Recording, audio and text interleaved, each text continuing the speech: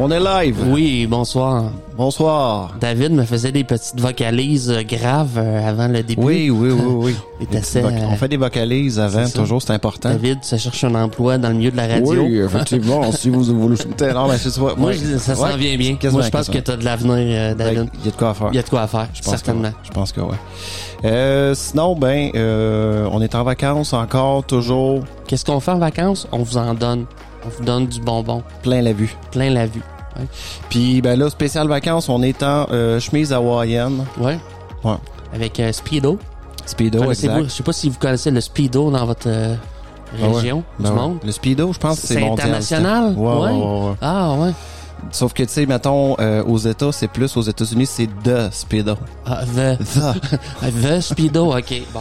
En français, c'est... mais en France, ça serait... Le quoi? Le Speedo. Le Speedo? Ouais.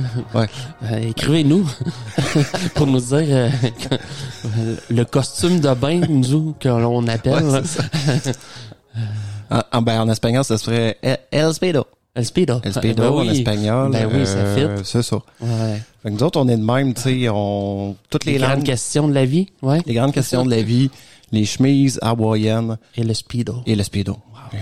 On manquerait un petit cocktail. Un cocktail. Un cocktail? un bon petit... Non, comment t'appelles ça? Pas un Sex on the Beach, passé... tu sais, c'est cocktail, mais... Ça part un petit parapluie dedans. Un petit parapluie dedans, exact. Ouais. Ça sent l'ananas, là, puis ça goûte l'ananas. Ou tu bois directement dans un noix de coco. Une noix de coco. Ou un ananas. Ouais, c'est bon, ça. Pour ceux qui sont allés dans un tout inclus, chose que j'ai jamais faite. Ouais, moi non plus, j'ai jamais de tout inclus. Mais pas dans ces circonstances-là. On a encore le temps, Steph, le temps. Il nous reste une couple d'années. Ouais, tu penses? Ouais. Sinon, bienvenue au laboratoire d'idées, tout le monde, spécial vacances. Écoute, on vous enfile ça une après l'autre. Les podcasts. Pris dans son concept. Oui. Non, mais là. Ouais, c'est bon. Oui. Non, mais tu sais, l'expression enfiler un podcast après l'autre et non l'expression, enfiler un fil dans un aiguille pour coudre, pour réparer. Filet, ouais. Exact. J'avais d'autres, mais je pense que on va s'en tenir là. C'était évident. Steph, il est un peu, il est tordu. Tordu, hein? C'est de la misère. Silence. Ferme-la. Gros cerveau, pas fait. Ben non. Puis on a tout le temps David qui rit puis qui tousse en arrière. Ouais, c'est le classique. Ça, c'est le podcast, c'est le laboratoire d'idées. David qui rit puis qui tousse en arrière. C'est ça. Mais c'est ça. Il va falloir vous y faire parce que... C'est ça. Pas prêt d'arrêter de tousser.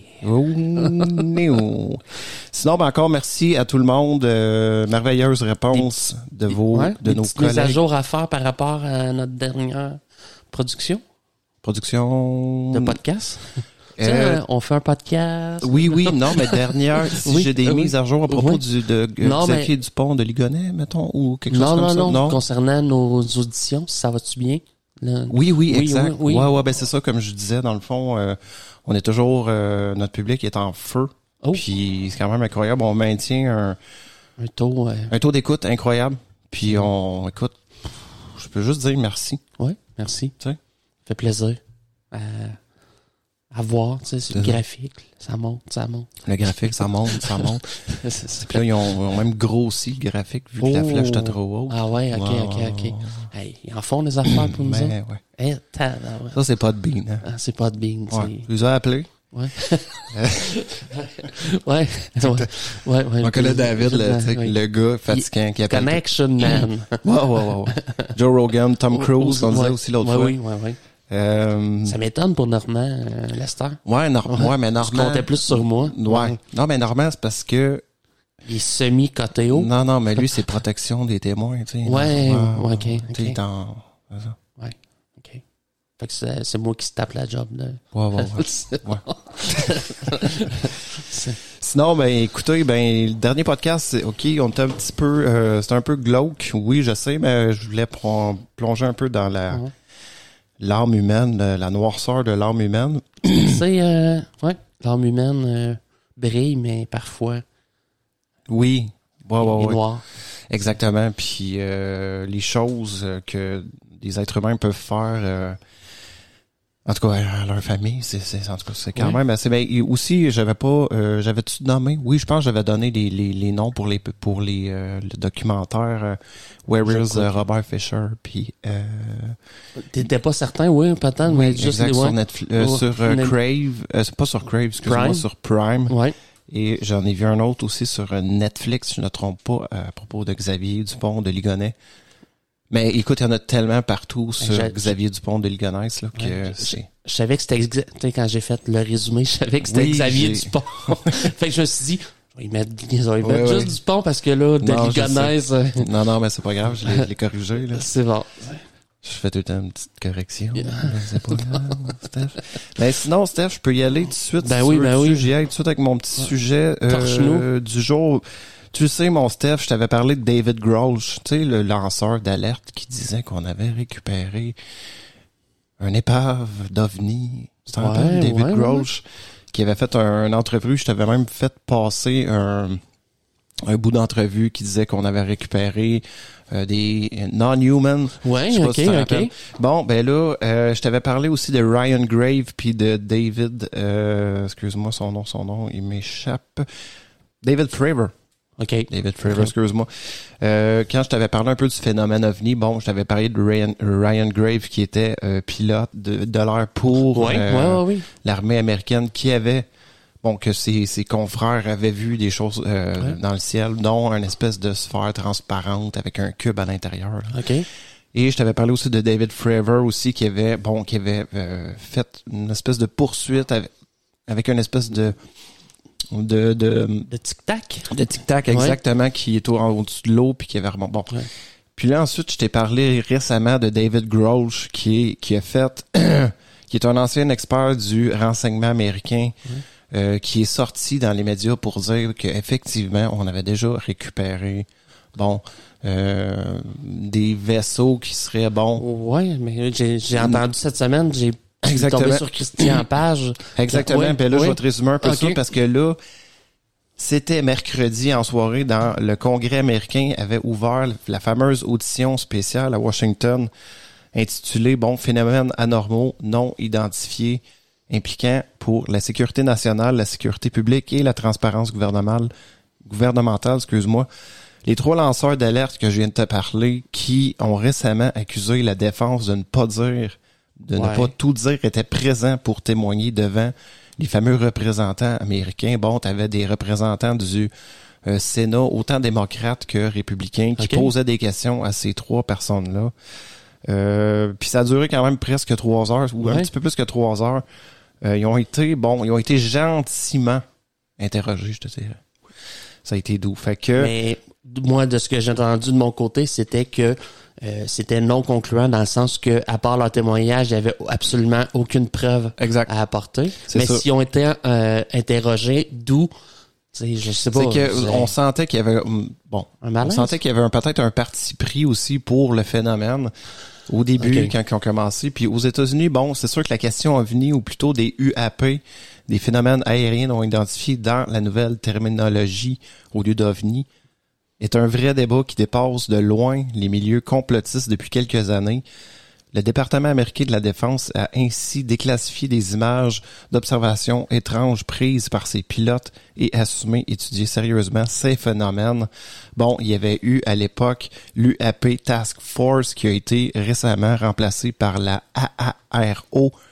On tourne en rond. On tourne en rond, exactement, mais on sent que le gouvernement est de plus en plus ouvert à ces phénomènes, tout en précisant n'avoir jamais eu la moindre preuve d'une intelligence venue d'ailleurs. Sauf que depuis, des lanceurs d'alerte proches de la défense ont alarmé le Congrès au Pentagone. Mais on ne dit pas tout. Mais j'enlève pas l'hypothèse qu'ils ont vu quelque chose qui leur semblait anormal. Ça, je suis d'accord. Mais c'est ça est-ce que c'était vraiment de la technologie extraterrestre ou Exact. Fait que nos 3 protagonistes, dans le fond, c'est Ryan Graves qui était pilote et ingénieur pour l'US Navy jusqu'à sa carrière en 2019. Il y avait David Fravor que j'ai parlé aussi tantôt, pilote aussi avion de chasse F-18 et commandant à la retraite de la marine américaine, et David Grosh, ancien expert du renseignement américain qui a d'ailleurs travaillé pour l'UAP Task Force et qui a donné Mais ils ont des preuves vidéo de ça. Ils ont des preuves vidéo. Oui, ça, par exemple, on a beaucoup de preuves vidéo, mais bon, des preuves vidéo, nous, ce qu'il nous faudrait, ça serait, d'avoir un ovni. Oui, ou d'avoir, des traces d'identité, avoir des cadavres, mettons. Ça serait la preuve ultime. D'avoir des vidéos, c'est toujours discutable, tu sais. Ouais. Fait que, tu sais, on peut dire ce qu'on voudra, mais fait que, tous ont publiquement témoigné ces derniers mois d'une volonté de la part du département de la Défense d'étouffer certaines observations, voire certaines de ses activités concernant les ovnis. Les deux aviateurs ont déclaré que les phénomènes anormaux et de toute évidence d'origine non naturelle étaient bien plus courants que ne veut bien l'admettre le Pentagone. OK. Bon. Jusque-là, on est d'accord là-dessus, OK? Ces observations ne sont pas rares ou isolées. Elles sont courantes. Les équipes aériennes militaires et les pilotes commerciaux, des observateurs formés dont la vie dépend d'une identification précise, sont fréquemment témoins de ces phénomènes, disait Ryan Grave au comité. Ensuite, interrogés par les élus qui composent le comité, les aviateurs ont confirmé qu'ils considèrent ces objets mystérieux comme potentiellement dangereux pour le trafic aérien, voire pour la sécurité de l'Amérique, et quelle que soit leur origine. C'est sûr que ces deux-là, ce qu'ils veulent, c'est qu'il y ait je pense qu'ils veulent qu'on encadre vraiment... En fait, ils veulent qu'on encadre vraiment les enquêtes qu'il y a là-dessus, vraiment pour la sécurité publique. Bon, moi je pense que effectivement avoir les capacités de ces objets-là qui semblent être très très rapides, très faire qui semblent faire des prouesses techniques, que je cherchais exactement. Je pense que c'est plus pour ça que ces deux-là, Ryan Grave et David Fravor, s'inquiètent aussi. Est-ce qu'ils veulent vraiment dire que ça vient d'ailleurs? Ce que eux ont vu semble extraordinaire, les prouesses techniques qu'on connaît pas encore. Est-ce qu'un autre pays n'a peut-être la Chine? On ne sait pas. Fait que David Fravor a dit « J'aimerais dire que l'objet avec lequel nous avons interagi en 2004 était nettement supérieur à tout ce que nous avions à l'époque, avons aujourd'hui ou cherchons à développer dans les 10 prochaines années. » OK. Si nous possédons effectivement des programmes dotés de cette technologie, ce serait de mettre en place une surveillance contrôlée par ceux que les citoyens de ce grand pays ont élus pour représenter le meilleur pour les États-Unis comme citoyens. Fait que ça aussi, je suis complètement d'accord avec David Fravor. Si c'est vraiment si vraiment ces objets-là peuvent poser un danger, justement, à cause de leur performance spectaculaire, oui, effectivement, qu'on veut des enquêtes là-dessus. Les deux aviateurs déplorent le manque de communication de la part du Pentagone sur des observations récurrentes d'objets potentiellement dangereux par collision ou parce que peut-être dirigés par une puissance hostile. Il rappelle aussi qu'il n'existe pas de référentiel centralisé entre l'armée et le gouvernement sur les UAP, ce qui est c'est totalement vrai. De ce qu'on sait. Ils font bande à part. Exactement. Puis là, on en vient un peu à Monsieur David Grosh, que le témoignage de David Grosh reste des plus intriguants, mais bon, l'ancien des renseignements qui a participé à l'analyse des phénomènes anormaux inexpliqués affirme qu'il existe un programme de récupération et de rétro-ingénierie OVNI qui se serait écrasé sur la Terre et que ce dernier serait actif depuis plusieurs décennies. Ensuite, David Grosh a encore affirmé que rien de nouveau, là, il affirme toutes les mêmes choses, qu'il a porté plainte pour dissimulation d'informations d'utilité publique. Il a rappelé devant les représentants des États-Unis que ces informations qui lui ont été fournies par des personnes qui ont une longue expérience de légitimité et de service envers ce pays, dont beaucoup ont également partagé des preuves convaincantes sous forme de photographies, de documents officiels et de témoignages oraux classifiés à mon intention et à celle de nombreux collègues. C'est ce que lui affirme. Puis il démord pas non plus, tu sais, non seulement il dit que la défense chasse les épaves d'origine non humaine, mais elle aurait retrouvé des engins intacts ainsi que des restes biologiques non humains qui prouveraient qu'il s'agit pas de véhicules militaires inconnus. Okay. Grush aussi, se met ainsi en porte-à-faux avec les déclarations de Sean Kirkpatrick qui s'occupe maintenant de AARO, le nouveau le Domain Anomaly Resolution Office qui s'occupe avant c'était l'UAP Task Force, puis c'est de l'AARO.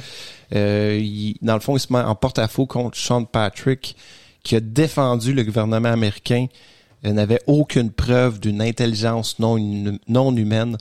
Ce n'est pas exact, a répondu le lanceur d'alerte. Interrogé sur d'éventuelles preuves comme photographie, ce dernier a toutefois déclaré qu'il ne pouvait pas révéler de documents classifiés ni discuter de la réponse dans un cadre ouvert ou non classifié. C'est là une affaire bien mystérieuse qu'ont entendu les élus du Congrès. Il faut bien reconnaître que les témoins ne sont pas du tout des conspirationnistes amateurs, des chapeaux en aluminium. C'est vrai, c'est des gars tellement de droite qui ont étudié en tout cas, c'est du monde très loin de la conspiration. Je pense que c'est plus le fait de soulever des, extraterrestres ou non extraterrestres, ils soulèvent des points puis que le gouvernement se refuse à parler ou se dit on peut pas traiter de dossier ou donc d'après moi en tout cas s'ils ont pas toute la réponse, ils ont une partie de la réponse puis peut-être je pense qu'ils ont une idée de ce qui se passe mais ça va jamais plus loin que ça. Je vais te parler de ma théorie après rapidement là.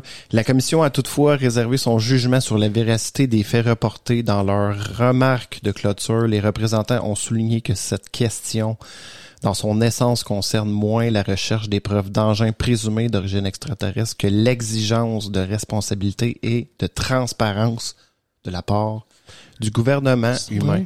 Moi, ce qui m'a gossé dans cette commission-là, c'est que j'ai vu en arrière-plan des gars comme George Knapp puis Jeremy Corbell qui était en arrière de David Grosh. Qui étaient les deux autres. Ouais, mais Jeremy Corbell, on s'entend que c'est un... Écoute, c'est un ufologue un peu louche. Qu'est-ce qu'il fait là? Ils ont pas pris le pogo, ils ont pas pris le pogo plus dégelé de la boîte. Là, c'est mon opinion. OK, Jeremy Corbell, j'ai jamais trippé un peu. Il a sorti la grosse histoire de Bob Lazar. J'ai jamais vraiment cru à cette histoire-là. Bon, ça, c'est mon opinion. Ouais. Je reste ouvert à ces genres de gens-là qui ont prétendu travailler sur l'Area 51 ou dans l'espèce de la S4 là, où il y aurait de la rétro-ingénierie qui se ferait là-dessus. Mais ce que j'ai moins aimé un peu, je te dirais, c'est que ça a été juste de répéter à des sénateurs leur histoire. Puis ce que j'aime pas aussi dans David Grosh, c'est que le gars affirme des affaires extraordinaires, mais pas capable de donner une preuve ou dit que tout ça est top secret et qu'il peut en parler en privé avec la commission. Okay. Mais bon, pour ce qui est du domaine public, il tient son mort. Ouais. Tu sais, le gars qui sort, c'est la seule chose que je trouve controversée, c'est que le gars sort en public. Pour dire qu'il peut pas nous parler. Il passe devant des millions de personnes à News Nation pour sortir du placard pour dire tout ça. Il laisse sa job dans le UAP Task Force pour sortir, pour crier l'alerte. Ce qu'il nous dit, c'est qu'il peut pas en parler. C'est qu'il peut pas en parler. Mais il nous dit, il nous dit les grandes lignes. Là. Bon, effectivement, depuis les années 30, on aurait des engins, blablabla. Puis, à quand la vérité? Puis c'est drôle, j'ai écouté justement l'entrevue de Christian Page. Il disait, est-ce que c'est la mort de l'ufologie ou on va tomber peut-être face à une des plus grandes découvertes de l'humanité? C'est ça, ça aussi. C'est un ou l'autre. Puis c'est ça. On évolue aussi en même temps. Fait que, tu sais, je veux dire, le simple concept de vaisseau spatial, mais ça, dans 50 ans, dans 100 ans, on va être rendu là, veut pas, à peut-être ces vaisseaux-là, à voyager de cette façon-là. Fait que, tu sais, je sais pas. Puis tu sais, il y a tellement de questions aussi. Bon, ces entités-là existent. Bon, pourquoi... la famille. Bon, c'est ça. Tu sais, pourquoi peut-être qu'ils nous trouvent tellement idiots qu'ils en ont rien à cirer. Tu sais, c'est peut-être ça aussi, tu en as parlé un peu. Oui, puis tu sais, j'ai mon podcast aussi sur le début de la vie, puis tout. on voit que ça prend vraiment, c'est quand même complexe, là, tu sais, je veux dire, pour former un écosystème comme le nôtre. Exact. Mais sur des milliards de planètes. Sur des milliards de milliards de galaxies, milliards de planètes. Mais je pense qu'on peut prendre comme référence l'être humain, puis regarde où ce qu'on en est. On est incertain à cause des choix qu'on a faits. On s'est incertain parce qu'on prend pas les bons choix. Je peux comprendre que tout le monde est un peu soumis à ces paramètres-là dans l'univers. Ça doit pas être facile, là. On est au point critique, le point de singularité. Oui, ou le point de bascule aussi. De bascule aussi, c'est ça, exactement. Puis tu sais, c'est bon, est-ce qu'on va savoir la vérité? Là, j'attendais un peu, j'avais hâte que je voulais t'en parler parce que je t'avais parlé de David Grush l'autre fois. Puis là, ça a été, c'est mercredi que c'est arrivé, la fameuse commission. Bon, ça va être quoi les conclusions? Pas grand-chose de nouveau, ça. C'est ça, tu sais, parce qu'il y a une espèce de hype dans le domaine du podcast de tous ceux qui parlent de paranormal, surtout ceux dans l'ufologie, là, il y a un gros marché. Il y a non, mais c'est parce que présentement, il y a une grosse hype à cause depuis 2017, depuis que les premiers vidéos ont été sorties par le New York Times, puis que là, peu à peu. Fait que là, on est rendu en 2023, 2017, ça fait quoi? Ça fait 6 ans de ça, là? Presque 7 ans. Puis ça avance, mais ça avance pas vite, C'est vrai que, bon, L'arrow, effectivement, dit que oui, effectivement, il y a des objets non identifiés. Bon, sauf que la plupart sont identifiables. La plupart, c'est des erreurs aussi. Bon, on va rester l'esprit ouvert. Puis, tu sais, on va voir jusqu'où ça va mener tout ça. OK. Merci, David. Mais, tu sais, c'est ça. On pourrait en parler longuement. Puis ça pourrait être un podcast juste ça, mais tu sais. Oui. C'est ça. Fait que, tu sais... On se garde ça en réserve. Fait que c'est ça. Écoute, j'étais un peu en feu parce que, bon, ça m'intéresse beaucoup, tu sais. Est-ce qu'on est seul dans l'univers? Est-ce qu'on est visité? Bon, je pense que tout le monde se pose la question. Mais là, c'est sûr qu'en passant même devant un comité pis tout, bon, on savait que ça allait être juste... Je m'attendais pas à... Je m'attendais pas à une grande révélation puis dire, bon, Ils nous sortent un gun extraterrestre, mettons, tu sais, voilà, un bras. Ben oui. Un bras d'E.T. Oui, une tête d'E.T., je sais pas. Avec le doigt, ouais. On veut un doigt d'E.T. On veut un doigt qui guérit, là. Fait que prochain comité, un doigt. Un doigt. OK, on s'en voit après.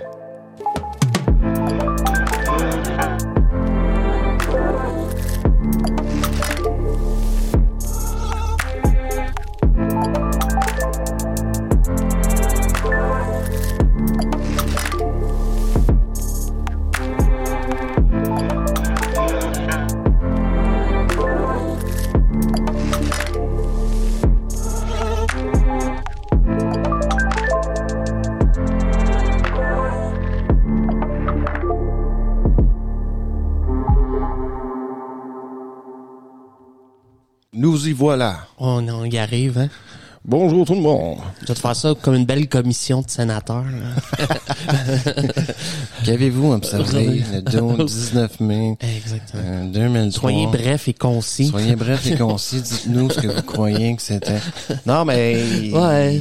Non, mais tu sais, c'est quand même le fun. Ouais. Tu sais, tu dis, bon, le gouvernement, il est quand même rendu ouvert à ça. Au lieu de dire, bon, c'est tout des illuminés. C'est ça. Fait que, tu sais... Il y a quelque chose. Il y a des petits pas, puis bon, on sait qu'il y a quelque chose, mais on sait pas quoi. C'est ça. Fait que ton sujet... non, nous autres, je vous ramène dans notre bon vieux monde, là, avec ses pays et sa politique. Je te dirais, je parle un peu de sciences politiques, mais surtout des différents systèmes politiques qu'on a dans le monde, qui ne sont ni le communisme, ni le capitalisme, qui sont des systèmes économiques. Je vais peut-être toucher un petit peu, mais c'est pas des systèmes politiques, c'est pas des régimes politiques, c'est des systèmes qui sont économiques. Des façons... Oui, de despotisme, de théocratie, tout, on va passer à travers tous les systèmes économiques, OK. Ouais. On est passé des extraterrestres. Non, pas les systèmes les systèmes politiques. OK. Oui. Système économique... Ça fait partie de la politique, mais c'est ça. Mais penses-tu que les ovnis, les extraterrestres, ils ont-tu des systèmes de même? Théocratie. Oui. Ben, c'est vrai que si quelqu'un ça pourrait être vu, parce que ça dicte, tu sais, une espèce de la croyance à une présence supérieure. Un dieu. Un dieu que tu sens qui peut t'amener l'abondance. La richesse. La richesse et le voyage. Le pardon et la miséricorde. Ouais. Ouais, c'est bien dit. La science politique recouvre la théorie politique, l'analyse des systèmes politiques et des régimes, le droit constitutionnel, la sociologie politique, les sciences administratives, les relations internationales et les études stratégiques. T'as du stock, mon ami, pour te faire du fun. OK. Fait que, puis ça fait quand même longtemps qu'on a commencé à parler de politique, tu sais. On faut reculer dans l'Antiquité avec nos amis philosophes tels que Platon, Aristote. C'est sûr. Et Thucydide, qui commence à théoriser les affaires de la cité, qui se rapporte par extension à la science du gouvernement. C'est le nom qu'on donnait à la politique dans ce sens, dans ce temps-là. Et on a aussi du côté des Chinois, dans la pensée chinoise de Marcel Granet, l'art politique date des écoles confucéennes. Tout le monde connaît son Confucius. Confucius? Oui. L'administration publique chinoise est la plus ancienne. Ça s'appelait le mandarinat et commence à cette époque. En Europe, la science politique emprunte aux méthodes et aux thèmes des sciences sociales telles que la sociologie, le droit ou la psychologie. Moyen-Âge, ensuite, David. La science politique, en tant qu'objet, n'existe pas au Moyen-Âge. Néanmoins, la pensée politique est alimentée par un certain nombre de paradigmes.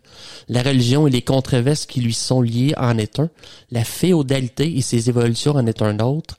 Quel que soit l'espace considéré, le roi ou l'empereur, par ailleurs, un cas très particulier, sont les figures centrales du pouvoir délégué par Dieu et duquel émanent tous les autres pouvoirs. Okay.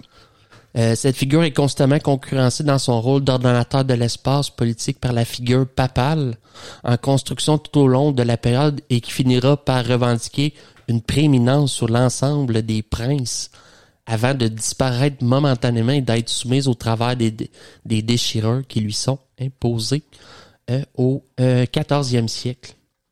Querelle des investitures, césaropapisme et schisme d'Occident sont les traits saillants de la période marquant profondément la lecture que l'on peut faire du fait politique et de la pensée qui l'accompagne en Occident au Moyen Âge. Tu connais certainement ce monsieur Saint Thomas d'Aquin.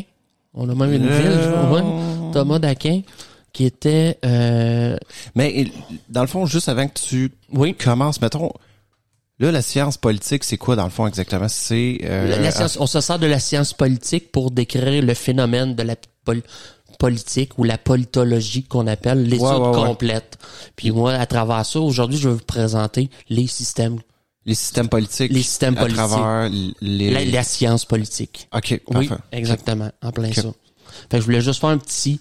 pas un petit résumé, mais juste de raconter un peu d'où ce que vient l'idée de faire de la politique une science. Ouais, d'élire quelqu'un. Quelqu'un, mais tu sais... Qui nous dirige. Oui, il y a différentes formes. Ben, je te dirais que tu vas trouver qu'ils sont pas mal toutes louches, ou même notre système en bout de ligne. Fait que, pour Thomas d'Aquin, dans le commentaire qu'il fait de l'épître de Paul aux Romains, le pouvoir des princes, en tant qu'il est précisément un pouvoir, vient de Dieu. Dans le commentaire des sentences, il écrit que le pouvoir spirituel et le pouvoir temporel viennent l'un et l'autre du pouvoir divin. Mm-hmm. Okay. C'est sûr qu'au début, ça ressemblait à ça. Là. Beaucoup. C'était beaucoup lié à la religion, à Dieu. Bon, t'étais l'élu. Exactement. Ouais. Okay. Sauf pour les Grecs, qui quand même avaient un autre, tu sais, la religion était là, mais qui avait quand même une bonne ouverture d'esprit. Je pense que sur le dialogue, sur le fait de la justice. Ouais.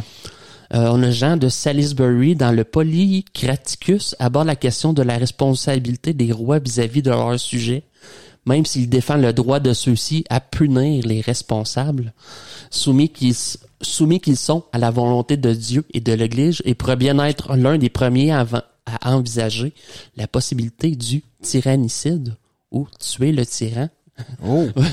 Quand même, on dit, tu sais, quand tu vas trop loin en tant que tyran, Puis, on a Saint Bonaventure, quant à lui, conciliait l'origine divine de l'autorité et le système électif. Il soulignait les dangers du système héréditaire et incitait sur l'idée que généralement, les chefs élus sont les meilleurs. Ouais, au lieu que ce soit le père, le fils, puis comme les rois. Un peu de congénital. Non, mais en fait, c'est, oui, mais. Cherche le terme. Congénital. Congénital, oui. Ouais. Ben, tu sais, c'est parce que le roi, on sait tous que le roi, après ça, le prince, le fils du prince, puis tu sais, c'était tout le temps comme ça. Oui, exactement. Personne qui était élu là-bas. Le sang royal. Le sang royal, exact. Ouais. Il y avait pas personne d'élu dans une monarchie.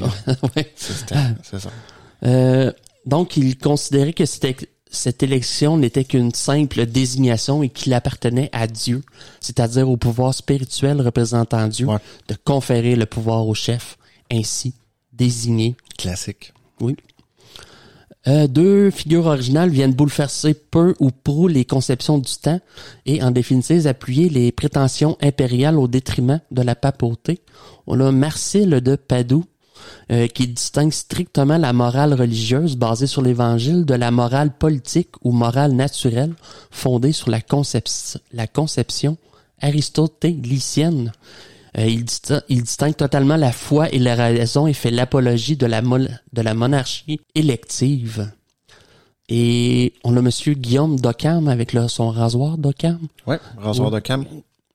Tu souviens-tu, c'est quoi la fable? Ben, rasoir d'Occam, dans le fond, c'est souvent l'explication la plus simple. Ouais. Et souvent la meilleure. Ouais, je pense que c'est ça. OK. Me semble, c'est ça.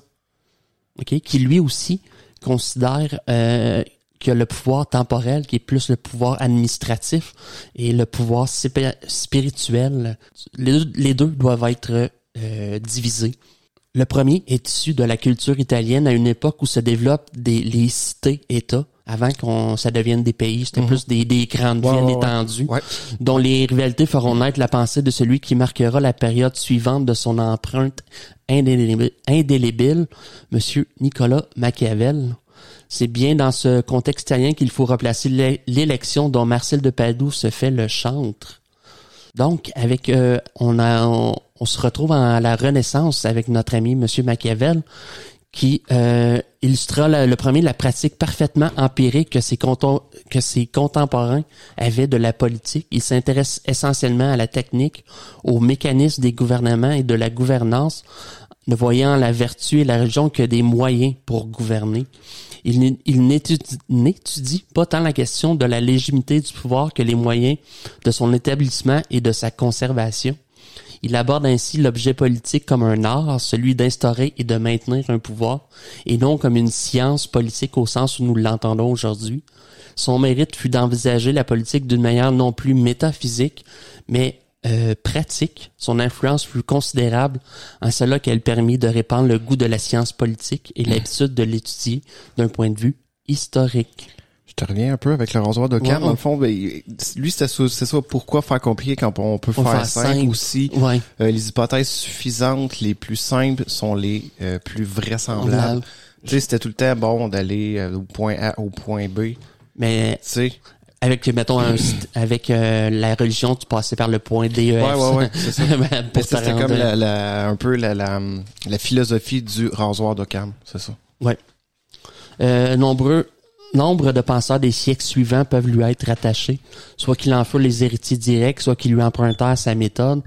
On a Francesco Guicciardini, Paolo Paruta et Giovanni Botero qui, le premier, mentionne l'expression « raison d'État ». La moralité en moins s'inspire de ses écrits. Je sais pas si tu connais la fameuse raison d'État, David, qui fait que le gouvernement, pour des raisons d'État, peut dire je ne divulgue pas ces informations. À propos des extraterrestres. Oui. C'est justement ça que c'est ça, exactement. Exactement. Qui donne au compte-gouttes. C'est pas de hier que c'est né. Non, c'est ça. Ensuite, on a les Lumières. Le siècle des Lumières. Oui. Ce siècle particulier a vu naître et proliférer certains des plus grands maîtres de la pensée, tels que M. Jean-Jacques Rousseau, Voltaire, Condorcet, Diderot et Kant, pour ne citer que ceux-là. Tous, d'une façon ou d'une autre, ont questionné la chose politique et l'exercice du pouvoir. De façon directe ou indirecte, ils ont su insuffler un esprit nouveau, critique et empreint d'idéalisme qui a jamais bouleversé nos conceptions et la façon dont le pouvoir doit s'exercer. La souveraineté populaire, cette grande conquête de la Révolution française, événement ou série d'événements déterminants pour l'avenir de toutes les constructions politiques, à elle seule est un concept fondateur alors redécouvert et transmis à la postérité de l'élaboration des institutions qui, en surgissant dans le champ de la pensée politique européenne, aura et pour longtemps bouleversé tous les équilibres. Nombreux furent donc les penseurs à cette époque qui préparèrent par leurs œuvres les bouleversements à venir. Ensuite, on atteint le 19e siècle où vraisemblablement,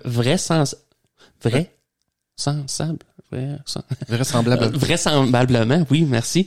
La science politique moderne est née. La science politique moderne est une discipline relativement récente, dont certains datent l'émergence avec M. Nicolas Machiavel au 16e siècle.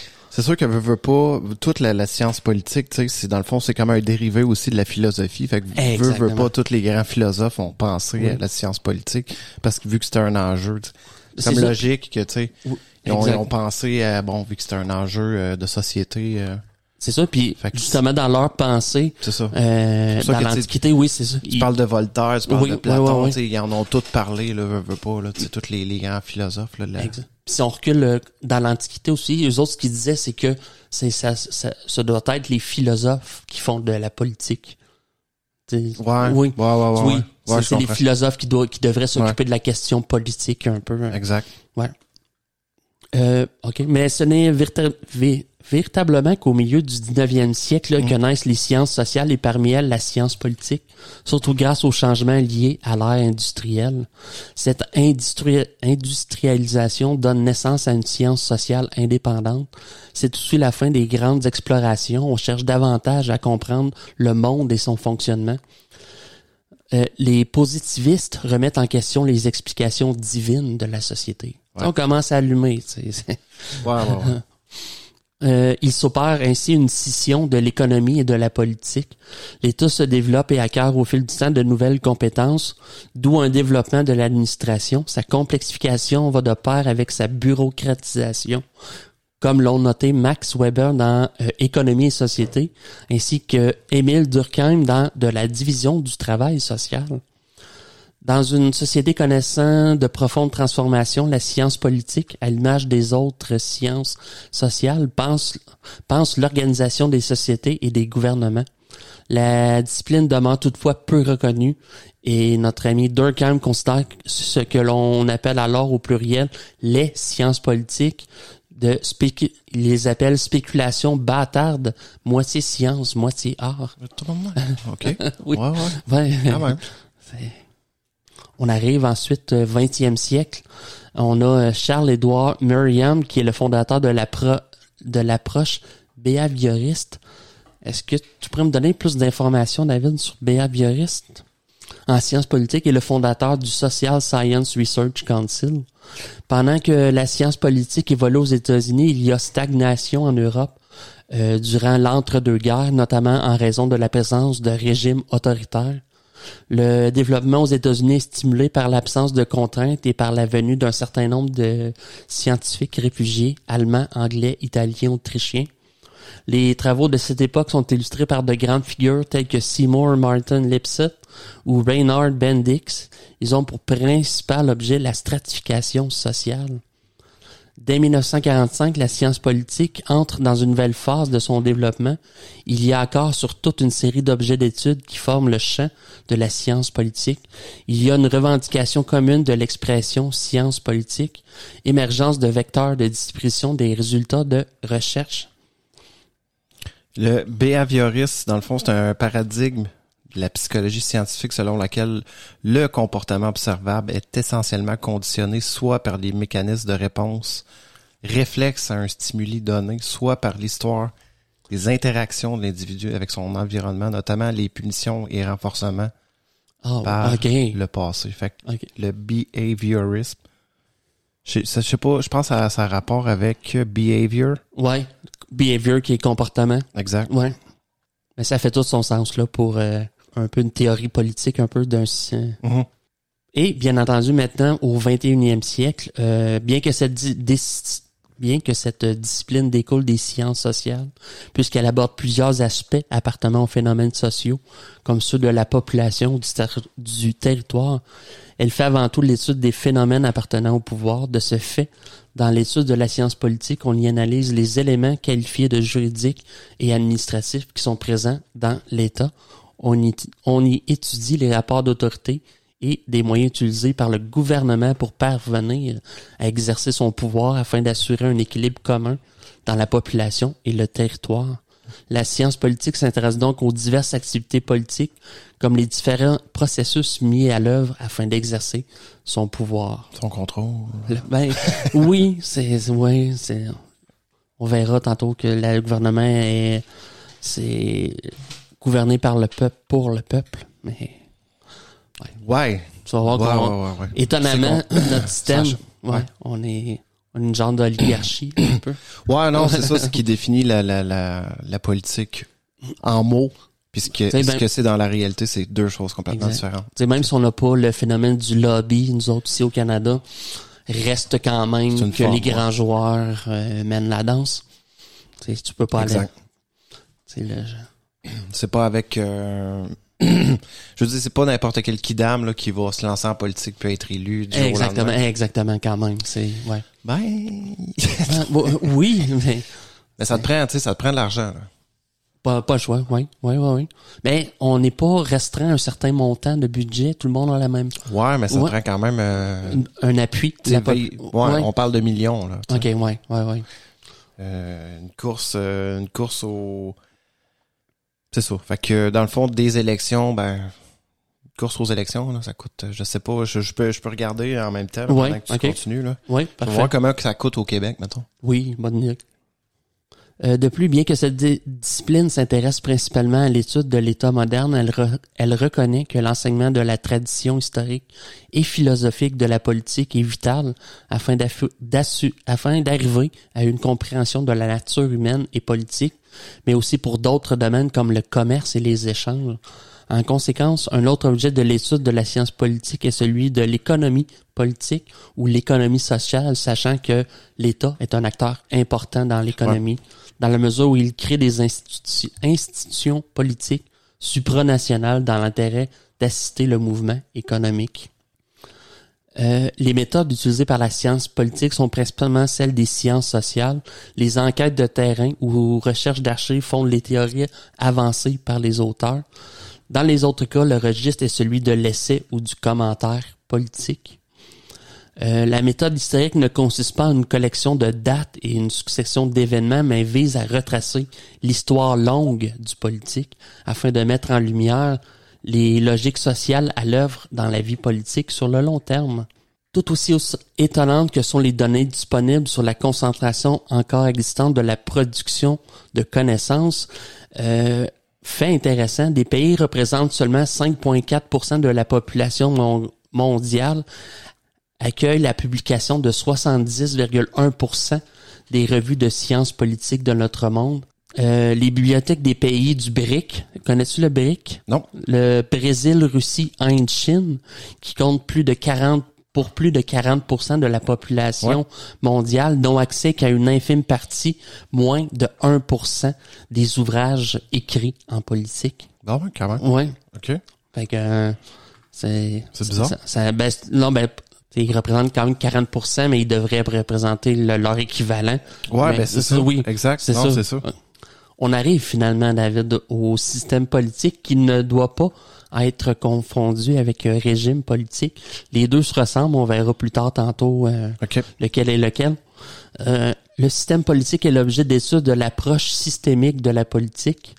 Le système politique est composé d'agents, d'institutions, d'organisations, de comportements, de croyances, de normes, d'attitudes, d'idéaux, de valeurs et de leurs interactions respectives. Il comprend donc, entre autres, le régime politique, la structure économique ou l'organisation sociale. Le concept de système politique est proposé par le politologue canadien David Easton dans les années 50. David Easton a voulu faire de la politique une science en élaborant des modèles abstraits décrivant les régularités des modèles et des processus de la vie politique en général par le biais de la théorie des systèmes, créer ainsi une approche de l'étude de la politique en tant qu'entité biopolitique. Le résultat de son travail devient la première définition du concept effectivement indépendante de l'analyse juridique et constitutionnelle dominante avant les années 50.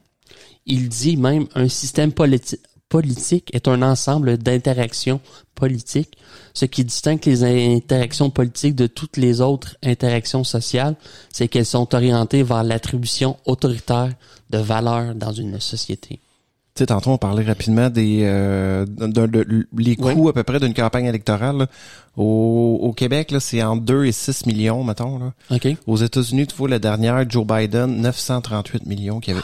En fait, il avait récolté plus d'1 milliard. De dons, en donation? En donation, mais comment coûte... ils disent pas exactement, mais s'il a récupéré ça, c'est quand même fou, là. OK, mais est-ce que c'est...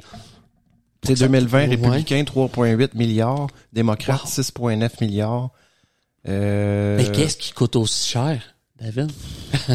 Les déplacements, le protocole de... C'est sûr que les États-Unis, c'est gros. Bon, encore... T'as que 50 États, ouais. Faut que tu fasses le tour de tous les États, probablement. Ouais. Les coûts de transport, la sécurité. Le marketing, en fait, les annonces, tu sais, c'est... OK, je peux croire qu'on arrive dans... C'est fou, là. Ça, c'est pas une présidentielle aux États-Unis, là. Ouais. Fait qu'en Europe, ça doit ressembler un peu à ça aussi, là. Peut-être un peu moins. Ouais. Mais nous autres, c'est rien, là. Québec, c'est sûr, c'est petit, là. Ouais, on s'entend que c'est petit, mais quand même. 2,6 millions, là, je voyais, je pense, la CAQ est à 6 ou 7 millions, me semble, ce que j'ai vu rapidement, le Parti québécois, je pense que c'était 2 millions. Ouais. Parce que, mais quand même, notre premier ministre, Legault, il doit être bien nanti. Quand même. Oui, lui, il est indépendant financièrement. Oui, c'est ça. Exact, ça l'enlève un stress. On s'en fout un peu, lui, de perdre 6 millions. Ouais. Ça, c'est sans compter des dons. Mais j'en reviens pas aux États-Unis. Wow. Le milliard. Tu parles de milliard. Pour Joe Biden. C'est des dons, comme tu as dit. Ils ont reçu ça. Ça veut dire que c'est peut-être pas tout investi, dans le fond, dans la campagne. Mettons, même s'ils mettraient juste 100 millions dans la campagne électorale, ça reste qu'il y a 800 millions qui vont au parti, démocrate ou républicain, peu importe. Là. Puis, est-ce que, comparativement à nous autres, le lobbying, est-ce qu'une compagnie aussi, nous autres, au Québec, peut donner comme 30 millions? Non, il y a des dons maximum, là. OK. Fait que je sais pas c'est quoi les lois électorales au Québec. Je sais que les dons sont quand même assez bas, là. Ouais. C'est surtout le système qui finance le système en tant que tel qui finance les candidats, qui finance les partis.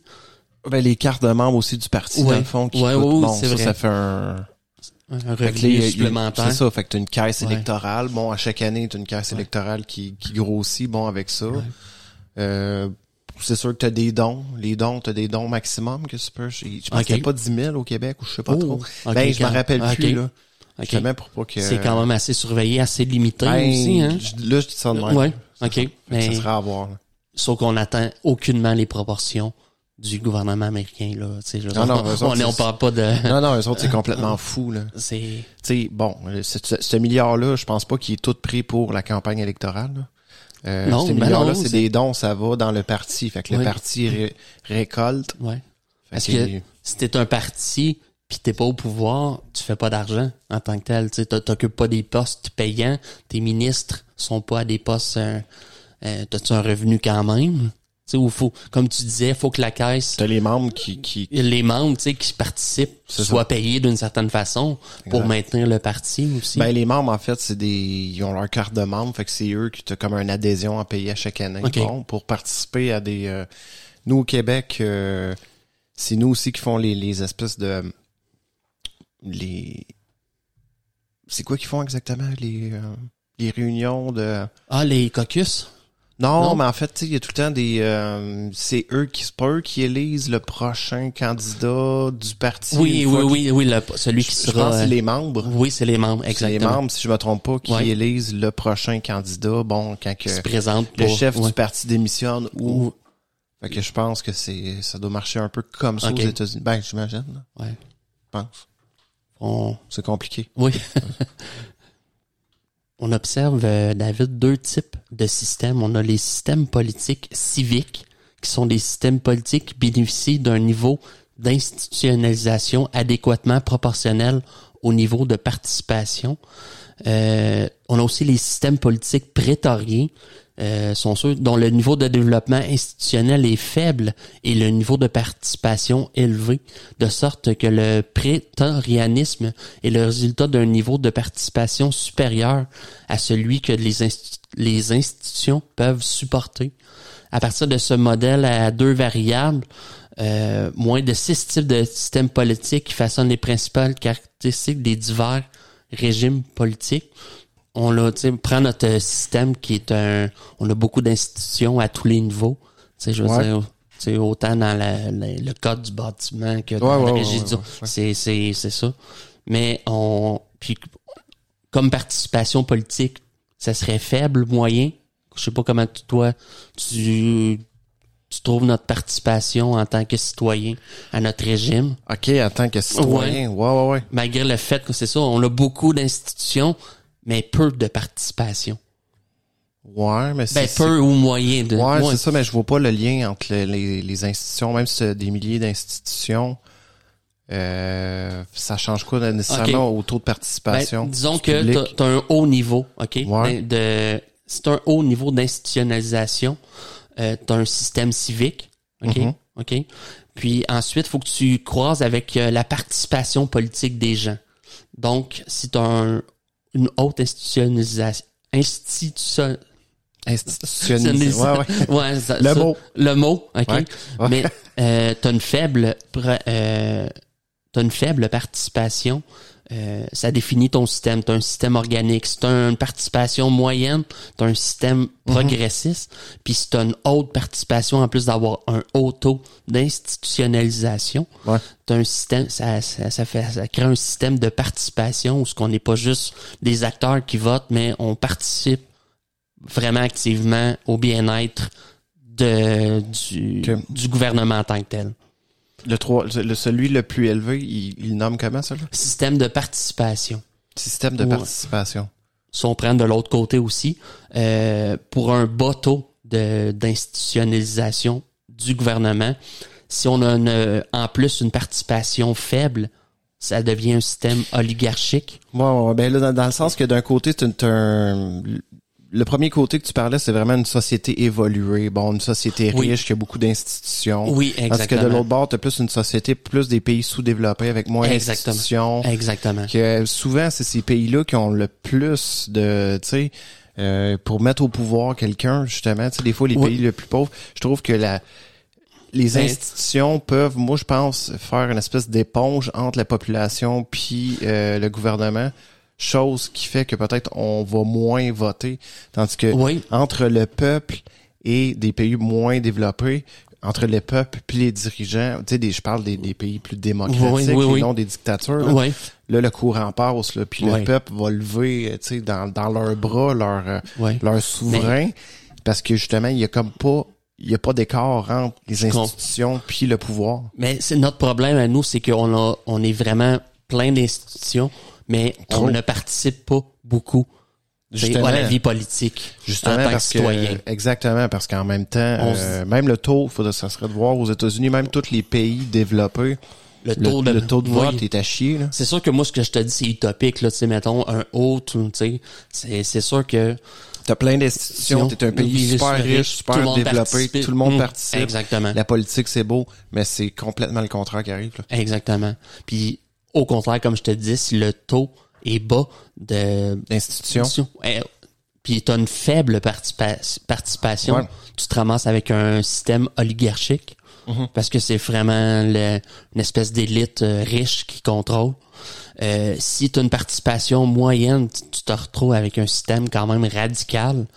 Puis sinon, ben c'est un système de masse, un espèce de communisme peut-être un peu où ce que ouais, mais même dans les dictatures, je pense pas que le peuple va tant voter. Tu penses?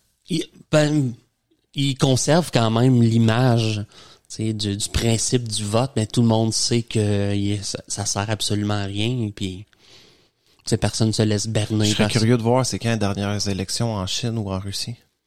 Vrai, oui. Oui, ça, absolument.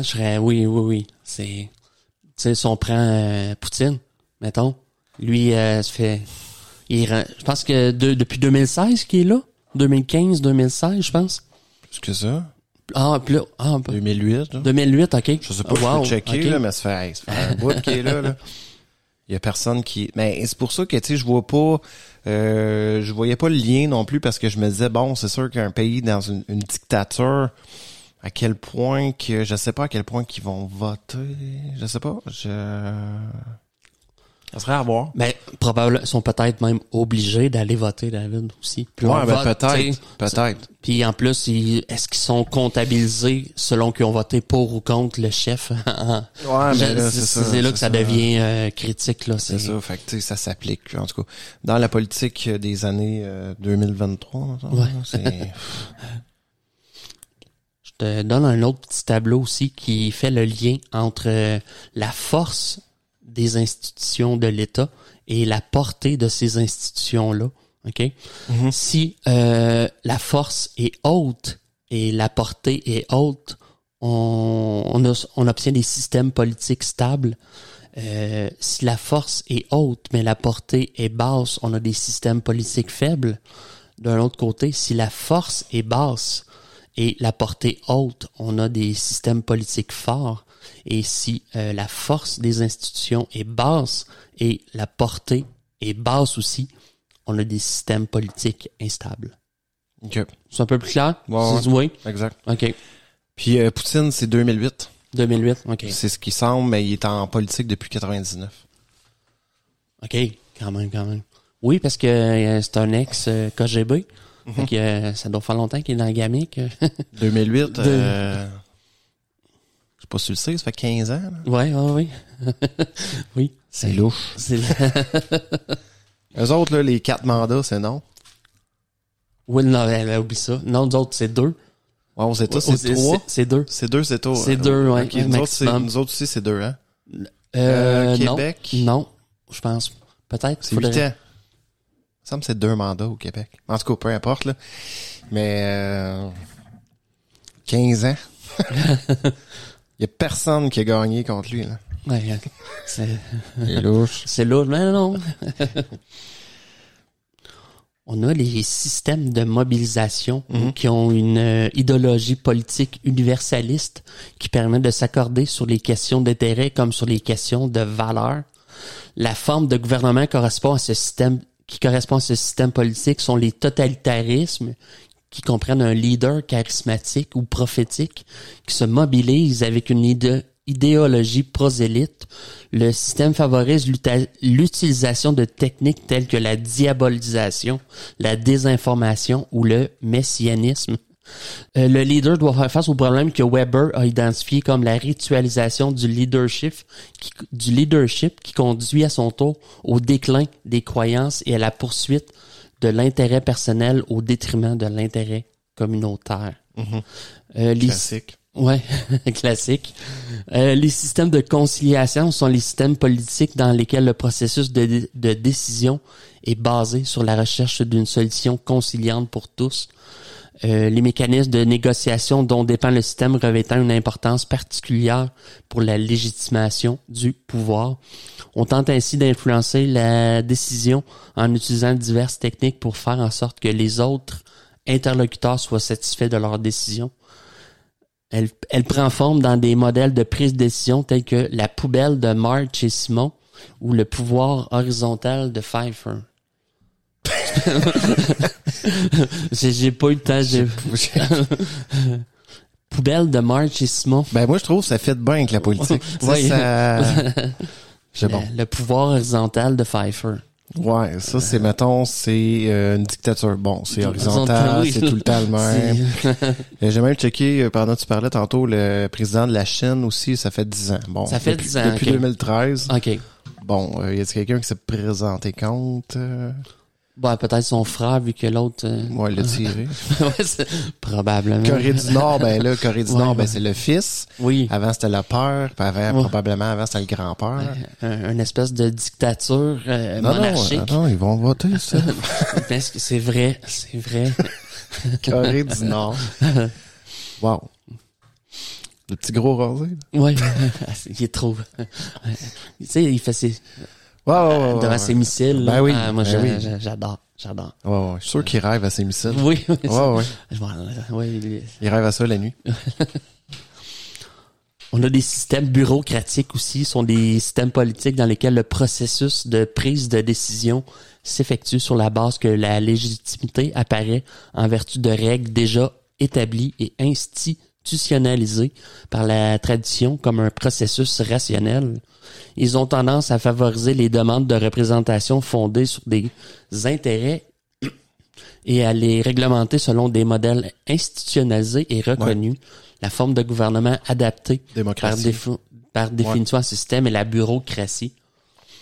Les systèmes théocratiques sont les systèmes politiques dans lesquels le processus décisionnel se déroule sur la base de règles établies et institutionnalisées selon des croyances religieuses ou simplement idéologiques. Ouais.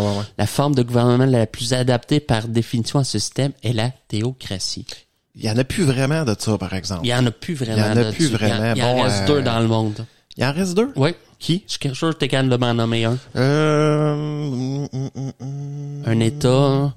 Ben, c'est sûr qu'il doit y avoir encore, pas Rome, mais le Vatican? Le Vatican, ok. Exact. C'est pas, ouais, c'est ça. Oui, ouais, le Vatican. Oui, c'est vrai, j'ai pas pensé le Vatican. Sinon, le seul qu'on pourrait vraiment encore appeler théocratie aujourd'hui, là.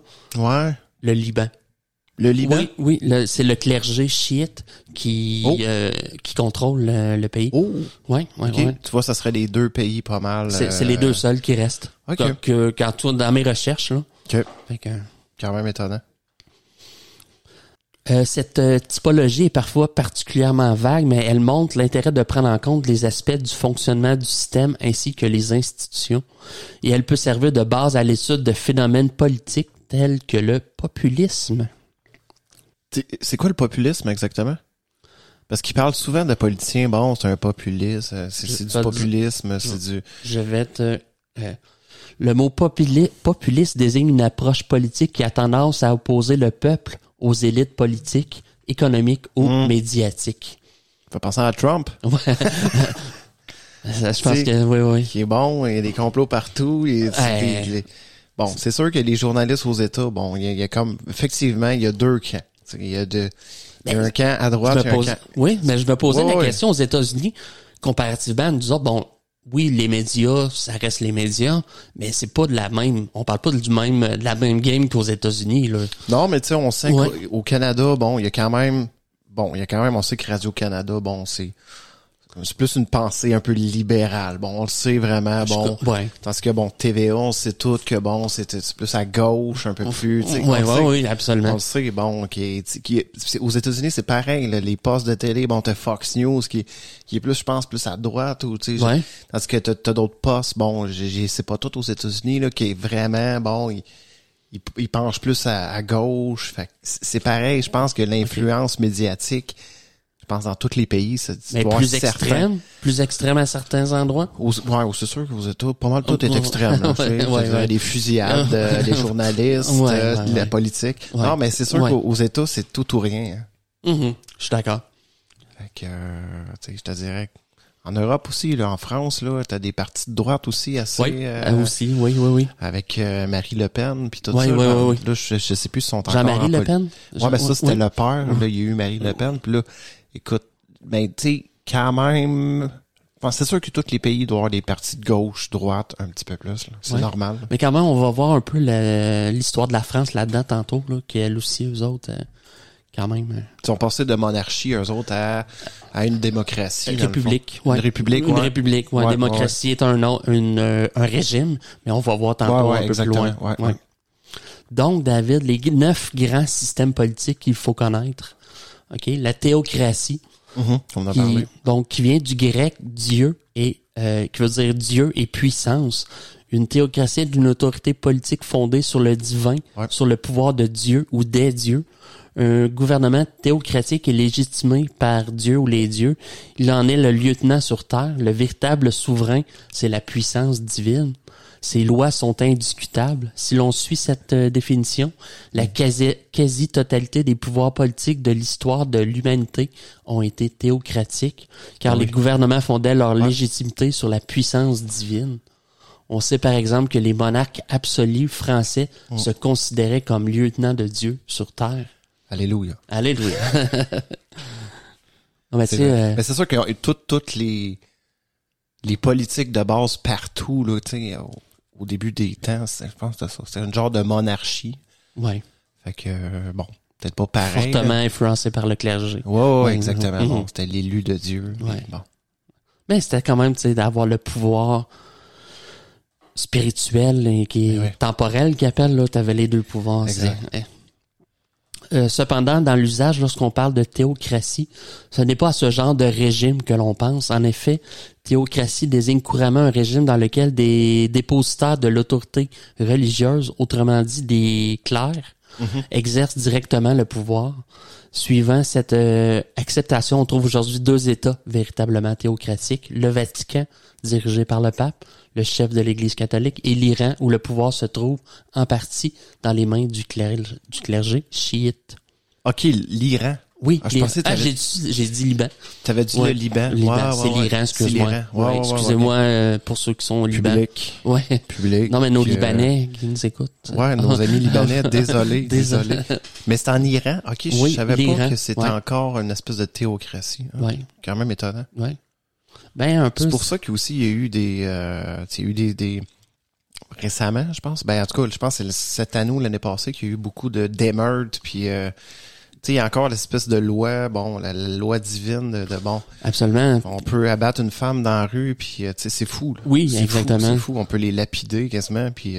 Puis je pense que c'est un peu l'idée des groupes terroristes aussi, un peu là, qui sont vraiment très conservateurs et. L'État islamique, le groupe État islamique, exactement. Ouais. Je veux pas m'avancer là-dessus, mais quand même, ça... Ben, c'est un peu même pour l'ancien Al-Qaïda aussi qui avait à l'époque. Exactement. Bon, c'est sûr que c'est... Oui, exactement. Un retour aux valeurs traditionnalistes. Dieu est grand. Exact. Oui. Je te parle de la République comme système aussi. Ouais. République qui veut dire la chose publique. La République est un concept très ancien que nous avons hérité de la Rome antique. En effet, les Romains s'étaient constitués en République. La République romaine, après avoir expulsé leur dernier roi, Tarquin le Superbe. C'était en 509 avant Jésus-Christ. Okay. Les Romains restèrent fameux pour leur haine de la royauté, à tel point que sous l'Empire, Rome demeura dans l'esprit une république. L'empereur romain dirigeait une république. Depuis, le concept de république a été étudié et enrichi par maints auteurs, pour qui il était synonyme de gouvernement ou de communauté d'esprit. Mm-hmm. Mais la République, c'était vraiment c'était une des premières formes de démocratie. Exactement. Où les électeurs pouvaient aller voter. Là. C'est bien ça? Oui, où ce que on laisse plus de place à la décision du peuple. Exact. Le peuple est moins soumis à une autorité stricte et ça veut dire qu'à l'époque, les Romains étaient quand même évolués à comparer les théocraties. Oui. Théocratie, je pense que tu dis. Oui, qu'on parlait juste avant là. Qui était plus bon, pas barbare, mais tu sais, je te dirais bon. Mais ça, c'est ça. Ce qu'on dit surtout, c'est que la République est à la base de la démocratie, comme tu disais, tu me le demandais. Là. Ouais. Aujourd'hui, on entend par République un régime qui n'est pas une monarchie, c'est-à-dire un régime dans lequel la tête de l'État, la personne qui est théoriquement au sommet de la pyramide des pouvoirs, est élue par la nation, ses représentants. La tête de l'État est généralement un président, mais pas toujours. Si l'on prend l'exemple de l'Iran, celle-ci est une république islamique. L'Iran est à la fois une république, il n'y a pas de roi, le dernier ayant été déchu en 1979, et une théocratie, puisque le pouvoir est aux mains de religieux. Le dirigeant officiel du pays étant un ayatollah, un dignitaire religieux de l'islam chiite. Fait que lui, il est élu par les dirigeants, dans le fond. Les dirigeants... Le pouvoir est aux mains des religieux. Exact. Puis les religieux mettent au pouvoir, dans le fond... Un dirigeant. Celui qui décide. Un peu même principe que le pape. Exactement. Oui, c'est ça, exactement. Oui, sauf que c'est le concile, ben pas le concile, mais le conclave. Le conclave, ouais, un peu, mais tu sais, différemment. Oui, là, ouais, oui, c'est ça. Mais je pense que comparativement aux catholiques, c'est vraiment plus autoritaire, peut-être là. Oui. Beaucoup plus ouais. là. On parle pas. C'est pas la même chose que le pape là qui s'endort un peu sur son siège. Non. Non. Ah, je pensais que t'allais me sortir. Non. Le pape en 1950. Le pape en 1950? Non. Ouais. Non. Un petit peu de normand. Ouais, il nous aurait sorti ça. Ouais, ben oui. Le pape est lié à la CIA. Non, mais c'est sûrement qu'il nous aurait sorti quelque chose. Non, ben je sais pas. C'est ça, c'est un agent double. Non, je sais. On veut normand. On veut normand. Enfin, un autre exemple de république, c'est la première république française de 1792 à 1804, proclamée après la chute de Louis XVI. N'avait pas de président à ce moment-là. Okay.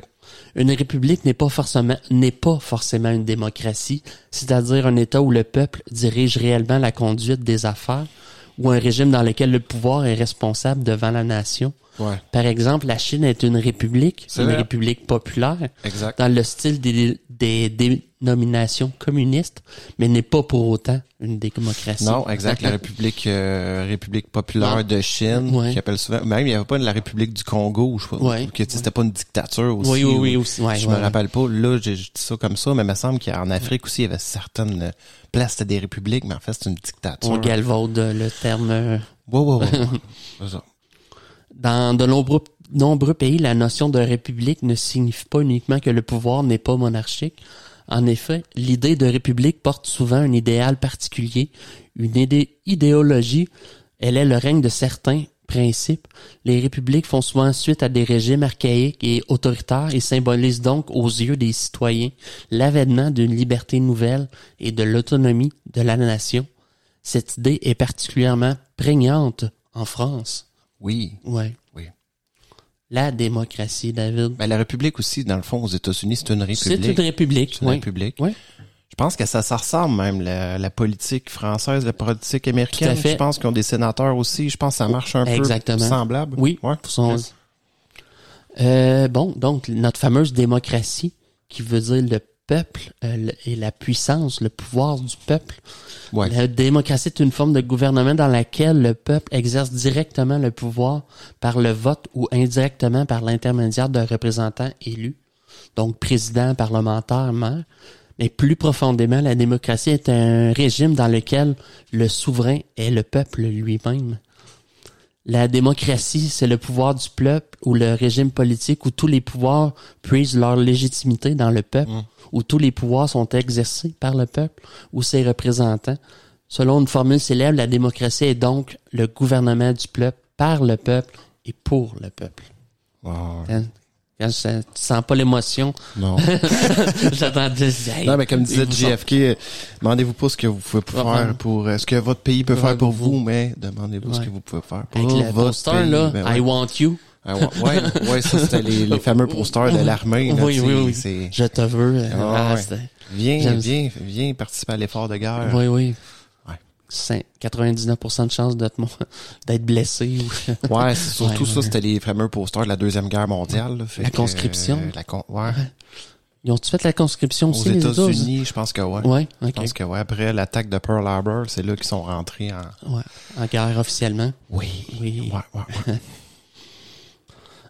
Cette fameuse phrase, on la retrouve dans le célèbre discours de Gettysburg en 1863 d'Abraham Lincoln, 16e président des États-Unis d'Amérique, ou à l'article 2 de la Constitution de 1958, la Constitution de la France. Fait que tu vois que les deux ont, comme tu mentionnais, sont les deux une république qui fonctionne à peu près pareil. Le gouvernement du peuple implique la protection des droits de l'homme ou des droits des citoyens pour que toutes les opinions puissent être exprimées et être représentées. Ce que l'on nomme démocratie ne se limite pas à l'idée que le peuple est souverain. De nombreux penseurs, et notamment Alexis de Tocqueville, ont montré que la démocratie était aussi une forme de société. En effet, dans une démocratie, la société se caractérise par une égalisation des conditions, c'est-à-dire que les citoyens égaux en droit tendent à une certaine égalité sociale et à se voir comme les égaux des uns des autres. Une vitalité de la société civile, le développement des associations, syndicats, partis politiques, par le développement de l'individualisme, etc. Toutes les démocraties ne sont pas pour autant des régimes de liberté, des démocraties libérales. En effet, dans certaines nations, les représentants sont élus, mais l'exercice du pouvoir reste autoritaire. Autre problème, nous sommes libres de voter pour des représentants que nous avons choisis et chacun peut prétendre représenter le peuple. En même temps, lorsque nous nous penchons sur notre propre système politique, c'est-à-dire l'ensemble des éléments qui concourent à l'exercice de pouvoir, médias, idéologie, pouvoir financier, certains tendent à penser que notre pouvoir est confisqué au profit d'une oligarchie. Ouais, mais tu sais, toutes les partis politiques vont prétendre, on a été élus par le peuple, fait que on va faire ce que le peuple nous demande. Ils font des petits cadeaux, des fois. Ils font des petits cadeaux, mais en même temps, ils ont une ligne de parti. Là. Ils ont déjà des idées, ils savent déjà ce qu'ils vont faire. Puis que le monde soit content ou pas. On est là pour 4 ans, on est là pour 8 ans. Juste avant les élections, on fait des belles choses. Après ça, pouf, on réélit. J'imagine c'est pour ça que le pouvoir, plus que 2 ou 3 mandats de suite, ça devient presque impossible pour un gouvernement. Là. Ouais, exact. Pour le même. Mais en même temps, je me mets un peu à la place d'un dirigeant politique. Est-ce qu'on peut satisfaire toute la population? Non. Non, absolument pas. Faut faire des choix que, oui, mais c'est ce qui est je te dirais qui est peut-être plus choquant, c'est quand la solution apparaît simple, mais que à cause de la ligne du parti ou à cause de l'idée, on ne met pas en place on ne fait pas les actions qu'il faut, on ne met pas. On a beaucoup de problèmes encore à régler. Bureaucratie. Exactement. Là, on le sait qu'il faut pas trop faire des changements drastiques dans une société. Éviter donner des pieds, des coups de pied au cul, dans le fond, il y en a gros qui se perdent. Oui. J'aime ça.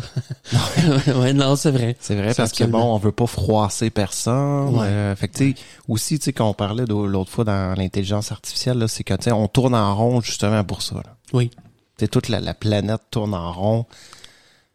C'est ça. Moi, je pense que c'est sûr que tant qu'on froissera pas certaines idéologies ou certains comportements sociétals, jamais qu'on va avancer. Puis c'est ça. Fait que c'est pour ça que là, on se ramasse avec des... le complotiste complote, mais celui qui est sain d'esprit se retire et veut pas faire de vagues. C'est ça. C'est sûr, c'est certain. Ça devient difficile d'opérer des changements. Donc, une démocratie peut tout aussi bien être une république ou une monarchie. Si l'Italie, l'Allemagne ou la France sont des républiques, le Royaume-Uni, l'Espagne et les Pays-Bas sont des monarchies. Une théocratie peut même avoir une dimension démocratique. Ouais, on sait que c'est ça. Le Québec des années 50 était, je veux dire, on n'était pas une c'était pas une théocratie, mais mettons qu'on marchait main dans la main avec. Ouais, mais c'était quand même, c'était quand même la démocratie qui était prônée à ce moment-là. Ouais, mais on marchait de main dans la main avec. Aux États-Unis, c'était pareil. Je pense que le clergé. Puis je te dirais qu'aux États-Unis, mettons, là, tu vas être président, là. Ouais. T'as un bon background. God bless America. God bless America, parce que tu t'arriveras pas. Moi, je suis athée. Ouais. Prochain président des États-Unis, moi, je suis athée. Moi, je crois aucune religion. Impossible. Ouais. Tu vois que Aux États-Unis, en tout cas. La ligne de pensée. Ouais, le God bless, là. Il est encore très fort. Oui. Peu importe, n'importe quel président qui sont passés par là. Sur leur And God We Trust, sur leur sur leur billet de banque, exact. sur leur monnaie. Mm-hmm. Oui. Fait que, tu sais, c'est encore ancré, là, la religion. Là. Oui. Plus particulièrement chez les républicains que les démocrates ou même tout parti confondu. Mais ils sont pas plus raisonnables, les démocrates? Peut-être un peu plus. Okay. On a tendance à croire, républicain, un petit peu plus parti de droite, religion, un peu plus de droite. Exactement. Qui applique plus, les principes du capitalisme et de Dieu. Dieu et le capitalisme. Oui, c'est ça. Je te parle, David, de l'oligarchie, qui veut dire en petit nombre et commandement. L'oligarchie est un gouvernement dans lequel la réalité du pouvoir est entre les mains d'un petit nombre de personnes, de quelques familles ou d'un groupe fermé. Le concept d'oligarchie connaît aujourd'hui un regain de popularité dans un usage polémique. En effet, dans nos démocraties libérales modernes, les citoyens sont en théorie les souverains, mais dans les faits, une élite gouverne toujours à sa place, que ce soit en politique, par l'intermédiaire de ses représentants en économie ou dans les médias. Les oligarques, qu'on parlait souvent. Ouais, en Russie, il y a beaucoup ça aussi, même si le système est assez autoritaire. Mais je te dirais qu'il doit avoir un bon poids politique, les oligarques là-bas. Exactement. Là, Mais je pense que, comme tu dis, c'est pas fou, là. On est quasiment dans une oligarchie, un peu. Oui. Ben, pire. C'est peut-être moins pire que les Américains. Non, mais, tu sais, sans parler d'un groupe d'élite, là, qui dirige, je te dirais un groupe, tu sais, mettons, tu mets le pourcentage de personnes qui vont voter. Bon, on s'entend, mettons, que nous, à nos élections, je te dirais que la population vieillissante, c'est eux qui élisent présentement, là. Vrai, oui. Je serais curieux de voir les pourcentages de vote, là. 18-25 versus, je sais pas, moi, 25-35, puis mettons 55 et plus. Ouais. C'est certain que l'idée de base de gouverner pour la majorité, c'est un bon principe si tu veux avoir le pouvoir, là. Tu sais, quand on sait, mettons, qu'on a eu un taux de vote de, 40 %, là, ou 50, tu sais. Ouais. Tu dis que 60% de la population n'a pas voté. Tu sais, c'est une forme d'oligarchie, par la porte arrière, mettons. Tu vas me dire, mais on a notre ministre. C'est faux, là. Fitzgibbon, là, tu sais, il fait tout le temps, il sort tout le temps dans les médias parce qu'il y a des relations dans le domaine des affaires puis tout, puis il se fait tout le temps reprocher, puis... Ça n'a pas rapport, ça, c'était? Non. Oui, j'avais tout le temps là. Mais j'ai plus aucun contact là-bas. C'est ça. Il va à la chasse aux faisans, là. Avec ses chums. Ses chums millionnaires. Non, mais tu sais. Il n'y a pas de renvoi d'ascenseur. Non, jamais. Il n'y a jamais de renvoi d'ascenseur. Fait que, mais Les chums avec le président d'Hydro-Québec. Ouais. C'est louche. Il peut en résulter le sentiment d'une confiscation du pouvoir au profit d'une élite. L'oligarchie peut être ainsi considérée comme une dégénérescence de la démocratie.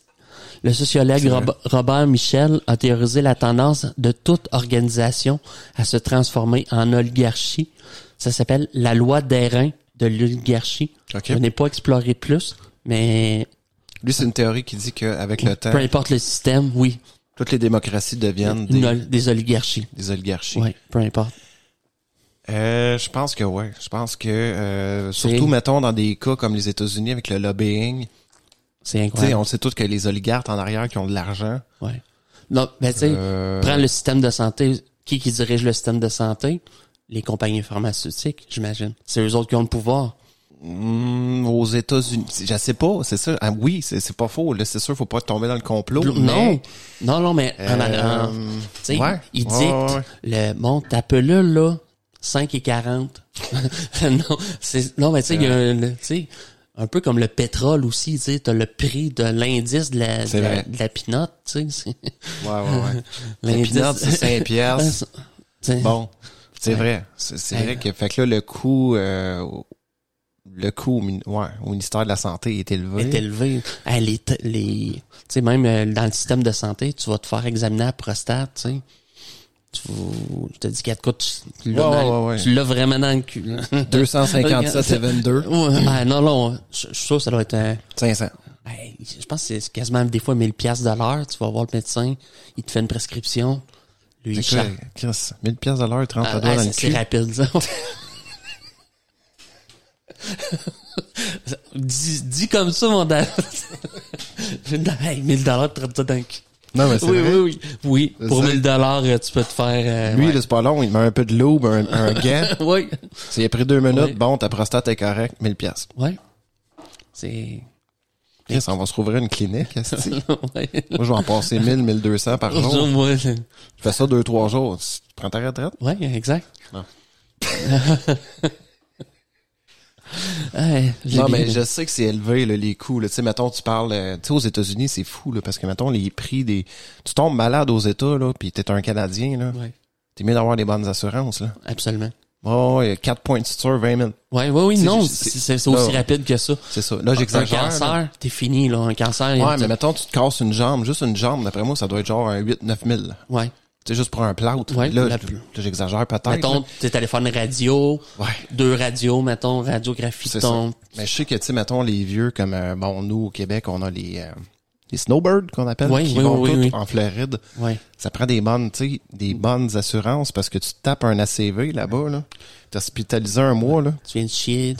227 000, mettons, t'arrives comme, 227 000, madame. Ouais. Mais, puis tu sais, je pense que le coût de la main-d'œuvre, tu sais, les hôpitaux, t'as même les hôpitaux qui sont considérés comme une industrie, un peu comme un commerce. Totalement. Tu sais, puis il y en a qui rushent là pour arriver malgré tout en chargeant des prix incroyables. Ouais. Ça coûte tellement cher. Ouais. C'est dur de penser qu'on peut laisser à la libre entreprise les soins de santé. Tu sais, aux entreprises privées. Aux entreprises privées, oui. Je trouve que c'est... Totalement. Puis on sait qu'aux États-Unis, ceux qui sont pas riches, là, qui ont l'aide sociale ou quoi que ce soit, là, tu tombes malade, là. Tu sais, des fois, il y a des pères de famille, mon gars, ils ont 2 jobs, leur fille, elle a une forme de méningite rare, puis là, il faut qu'il fasse des, tu sais, il coûte 30 000 par mois, il est ruiné. C'est terrible en même temps, ce système de santé-là, même s'ils ont un des meilleurs systèmes de santé au monde, mais c'est pas, tu sais. Là, tu vas me dire, ils ont des assurances. Oui, mais comment coûtent ces assurances-là? C'est ça. Puis pas tout le monde qui est capable d'avoir ça. Et puis même si t'as ton assurance, tu sais, mettons que tu pognes un cancer, OK, on va payer pour tes traitements, OK, tu guéris, mais là, essaye pas une fois guéri, t'as plus d'assurance, là, si tu retombes malade, c'est la fin, là, c'est fait que non, c'est pas envisageable. Au Québec, on n'a peut-être pas un super bon système de santé parce que c'est long pis tout, mais c'est gratuit. Exact. Fait que c'est un choix qu'on a fait comme société, puis je pense que c'est bien quand même si on n'a pas tout le monde charle après le système de santé, mais quand même. On est très heureux d'être soigné pour rien, là. On sait que 50-55% du budget annuel, c'est la santé. C'est la santé. Ouais.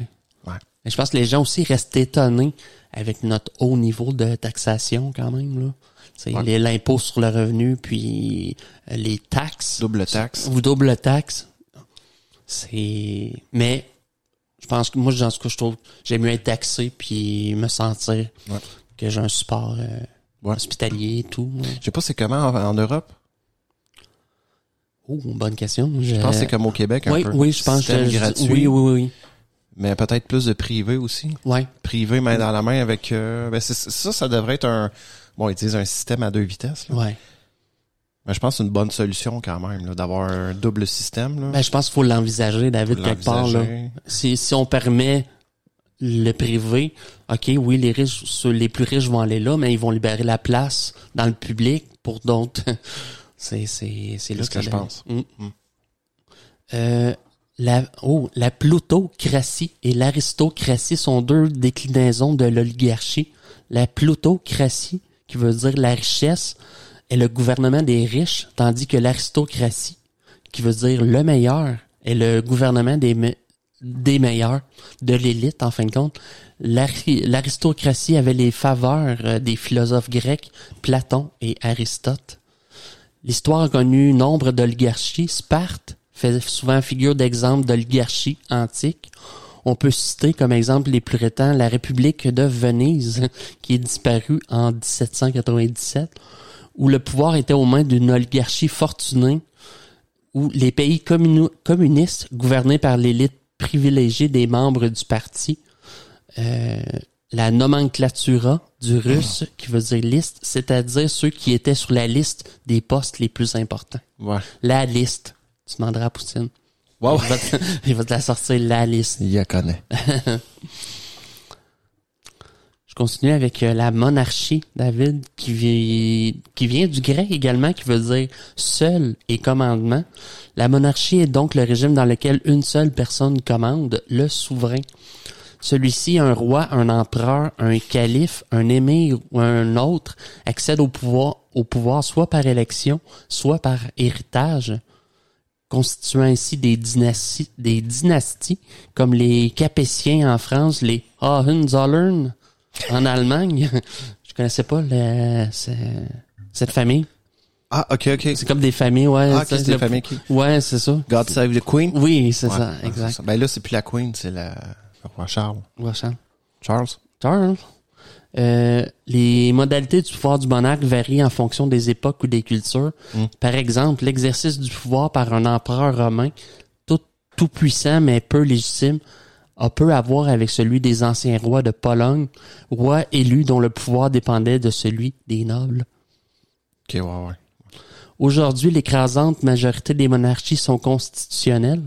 Dans les monarchies constitutionnelles, le monarque a une position symbolique. Il dispose d'un pouvoir d'influence plutôt que d'un pouvoir réel et incarne la nation qui consent à ce qu'il règne. Grande-Bretagne, dans le fond, Angleterre, c'est comme ça que ça marche. Exact. C'est un premier ministre oui. qui est élu démocratiquement, mais dans l'ombre. Bon, le roi, y a-t-il une réelle influence? C'est ça qu'on se demande?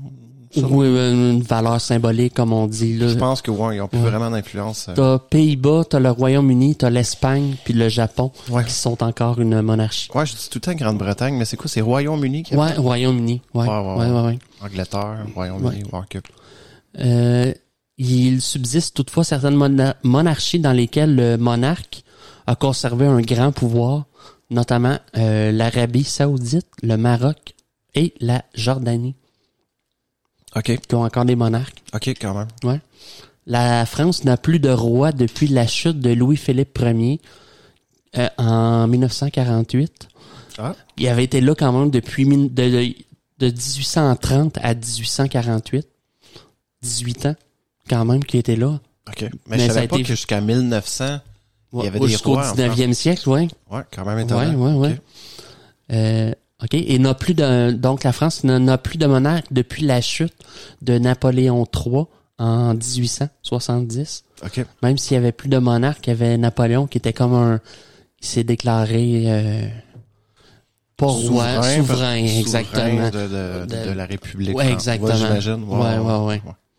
La Révolution française de 1789 avait mis un terme à l'ancien régime, période sous laquelle le monarque était absolu, c'est-à-dire qu'il ne tenait son pouvoir que de lui-même, sans qu'il ait de compte à rendre à personne. L'absolutisme n'était pas un despotisme, car le pouvoir du roi était limité par des lois fondamentales et par les nombreux droits d'anciens régimes. Suivant M. Maurice Duvernier, on a qualifié la Ve République, le régime en vigueur en France, dans lequel le président dispose de très grandes prérogatives de monarchie républicaine. OK. Bon. On joue avec les termes, là. C'est de la bonne vieille politique, là. C'est ça. Exact. Autre système, la féodalité. Féodalité vient de fief, la terre, le revenu, le droit, concédé par un suzerain, le maître, à un vassal. L'inférieur, celui qui est dépendant du seigneur et qui peut être suzerain à son tour en échange de sa fidélité et de ses services. Le terme de féodalité permet de caractériser traditionnellement la société du Moyen-Âge européen, même si le système féodal se perpétue au-delà de ses bornes. C'est une notion complexe et débattue. Elle désigne une société au pouvoir éclaté. La souveraineté est disséminée entre les différentes seigneuries. Le seigneur gouverne une terre et y exerce la justice. Le moteur de cette dissémination est la vassalité.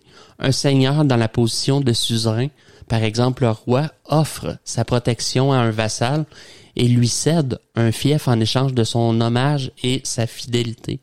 Ce même vassal peut devenir seigneur, ce qui crée des chaînes de fidélité. Ouais, ok. Ouais. La société féodale est en outre caractérisée par le rapport entre le seigneur et ses dépendants, le rapport entre les nobles et les non-nobles, entre les campagnes et les villes. La notion de féodalité est chargée d'une connotation péjorative après que le socialisme et le marxisme du 19e siècle l'ont transformé en féodalisme. Depuis, on parle de féodalisme lorsque l'on parle d'un pays moderne pour désigner un régime dans lequel l'autorité est éclatée entre des puissances rivales ou dans lequel des puissances d'argent dominent l'État. L'adjectif féodal péjoratif, lui aussi, caractérise un système dépassé, périmé et injuste. OK. C'est plus là. On n'est plus là. On est correct. Ouais, non, on n'est pas On est semi-correct. Ouais. Le despotisme. On avait-tu parlé du despotisme un peu en philosophie? Les grandes pensées, Probablement, oui. Il me semble que oui. On avait peut-être abordé le sujet. Il me semble que oui.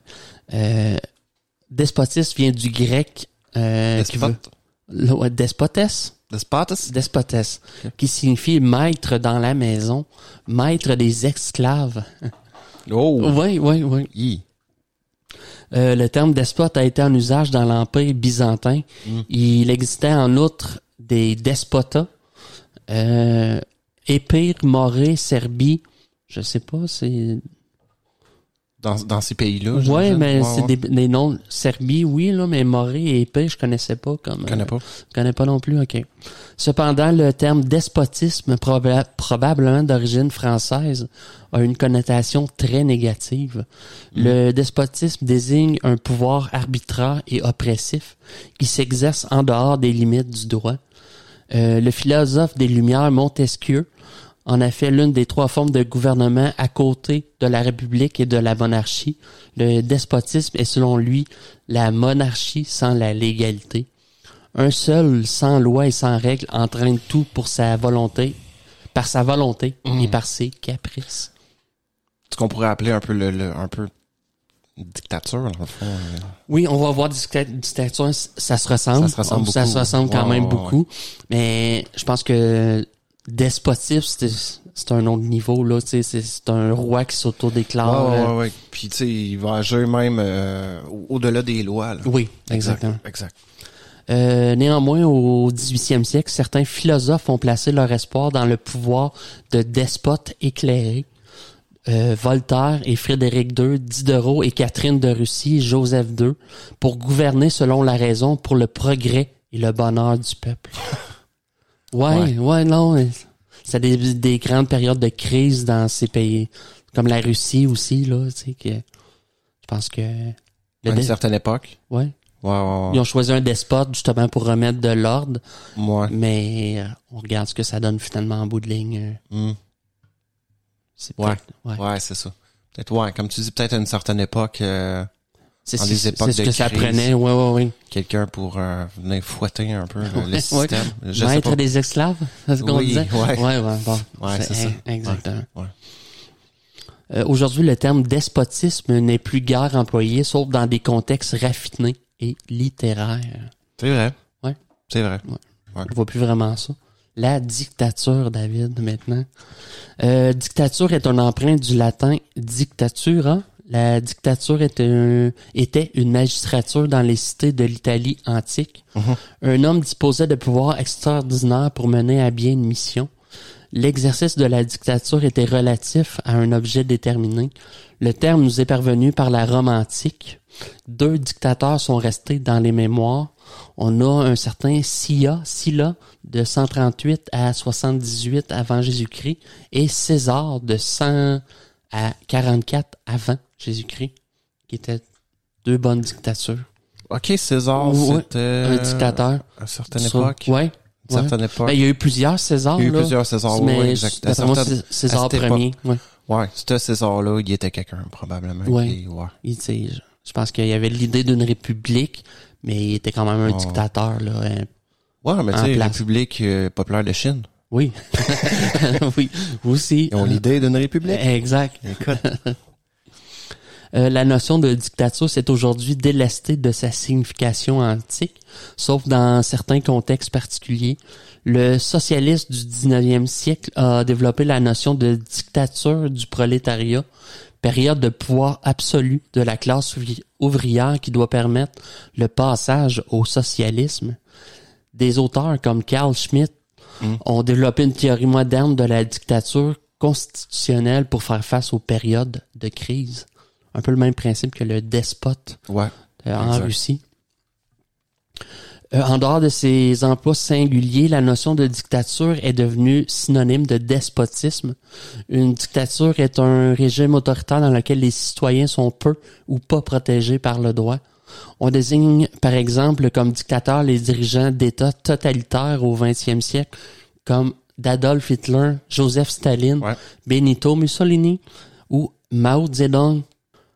Toutefois, toutes les... Mao, c'est le dernier. En Chine? Ouais, exact, Toutefois, toutes les dictatures ne sont pas totalitaires.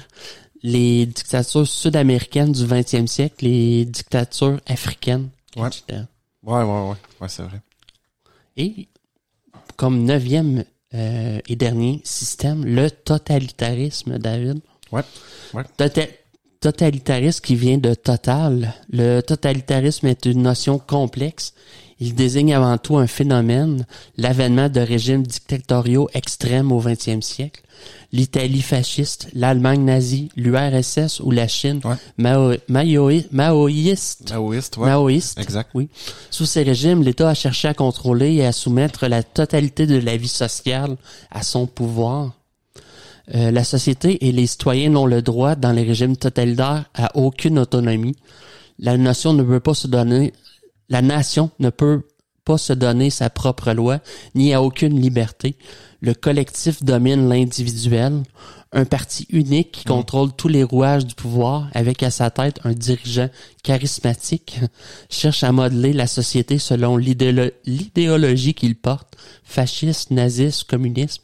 Ouais. Il fait usage pour cela d'un appareil de répression et de terreur, arrestation arbitraire d'opposants, détention dans les camps, de la propagande, des monopoles des médias, contrôle de la production culturelle, ainsi que de méthodes d'embrigadement des masses, militarisation de la société, création d'organisations de jeunesse, adhésion obligatoire à des associations. Wow. C'est assez extrême. Totalitariste, dans le fond, c'est comme une forme de dictature, mais extrême. Oui, où ce que le gouvernement régit absolument tout, les aspects de la société. Exact. Il n'y a aucune liberté comme telle. T'as pas le choix. Tu dis oui, monsieur, tu te penches puis tu reçois la fessée. C'est ça, exact. Tu vas pas dans les rues avec des pancartes. Non. Il sort les tanks avec les canons en haut. D'après moi, des canons avec du souffle dedans, là, de l'acide sulfurique. L'acide sulfurique. Non, c'est ça, c'est pas un bon système. Non. On parle à propos des idéologies totalitaires de religion politique. À l'image des sociétés théocratiques, des lois sacrées s'imposent sans discussion aux sociétés totalitaires, mais au lieu d'être d'origine divine, elles sont d'origine séculière, c'est-à-dire qu'elles viennent de ce monde-ci. Je voulais te parler, David, pour continuer, du point de vue de la forme de l'État et de l'autonomie régionale, c'est-à-dire on a des systèmes, on a la confédération. Ouais. Oui. OK, une confédération, également appelée Ligue, est une union d'États souverains unis dans le but d'une action commune, souvent en relation avec d'autres États. Habituellement créées par un traité, les confédérations d'États ont tendance à être établies pour traiter de questions critiques telles que la défense, les relations étrangères, le commerce intérieur ou la monnaie, le gouvernement central étant tenu de fournir un soutien à tous ses membres. la confédération représente une forme principale d'intergouvernementalisme, celui-ci étant défini comme toute forme d'interaction entre États qui se déroule sur la base d'une indépendance ou d'un gouvernement souverain. La confédération est presque comme une fédération, le gouvernement fédéral étant une combinaison ou une alliance de tous les États. D'ailleurs, le Canada a eu une confédération, dans le fond. La Commonwealth? Ben, la confédération qu'il y a eu dans le fond, c'est que on est devenu comme indépendant un peu de l'Angleterre à une époque. Puis, ben là, c'est sûr que plus aujourd'hui, là, c'est différent, là. Oui. T'avais les États-Unis avant la Constitution. Oui, ouais. Qui était une confédération. Oui, c'est ça, mais ils ont pris tu sais, ils ont fait, il y a eu la guerre civile. Oui. Puis ils ont rejeté complètement l'Angleterre, là, dans le fond. C'est quelque chose qu'au Canada, on n'a pas fait. Exactement. Sauf que maintenant, ils ont comme lâché prise, mais ça, tu sais, ça reste que, tu sais, on sent encore. Ouais. On sent encore, tu sais, dans nos institutions, là, bon, c'est notre argent, bon, la face de la reine. Ouais. C'est bizarre, hein, quand même, qu'une image aussi forte que de l'argent. C'est ça. Ça représente. Là, au Québec, il y a eu des, on voulait pas prêter serment à la reine. Bon, il y a eu un gros débat de la part du Parti québécois, dans le fond. Ouais. Je pense qu'on a gagné. Je pense que gagné, c'est ça. On a été, on n'est plus obligé de prêter serment à la reine d'Angleterre. Qui est plus du protocole complètement. C'est un protocole complètement inutile, puis qu'on n'a rien à cirer de l'Angleterre. Là, on est surtout au Québec. Oui. Je veux dire, on est complètement différent du reste du Canada. Là. La statue de John A. Macdonald aussi. Je sais pas si t'as vu. Je pense qu'ils l'ont déboîté. Oui, il a la tête arrachée. Je pense que c'est parce qu'il était, je pense, raciste, l'esclavage, puis il était pour l'esclavage. Mais tu sais, à une certaine époque, là, l'esclavage, bon, c'était répandu. Tu sais, c'est comme, bon, pas une, tu sais, je te dirais que c'était répandu partout, là, avant les 1700, 1800, jusqu'à temps l'abolition de l'esclavage aux États-Unis par Abraham Lincoln, justement, quand il a été élu. Ça a pris du temps après ça, là, avant que, tu sais. Même s'il a déclaré que c'est resté, c'est certain, là. C'est ça, tous les États du Sud, là, ils étaient pas pour ça, là. Quand Abraham Lincoln, tu sais, a aboli l'esclavage, là. Fait que, tu sais, c'était répandu.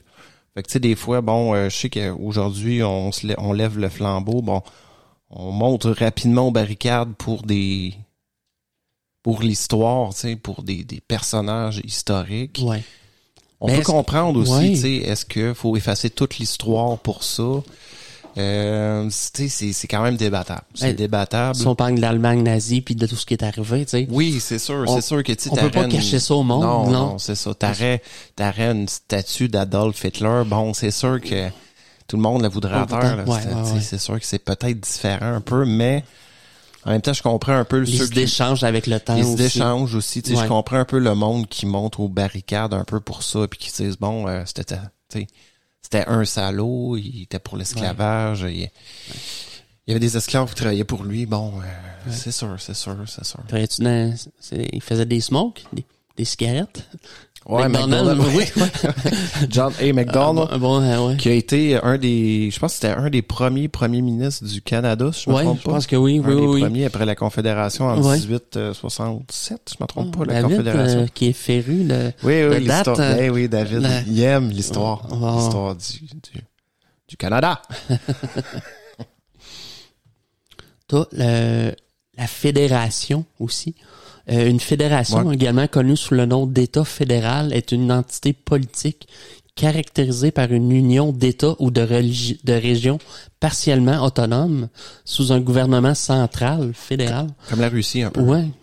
Dans une fédération, le statut d'autonomie des États qui la composent, ainsi que la répartition des pouvoirs entre eux et le gouvernement central sont généralement inscrits dans la Constitution et ne peuvent être modifiés par une décision unilatérale de l'une ou l'autre partie, les États ou l'organe politique fédéral.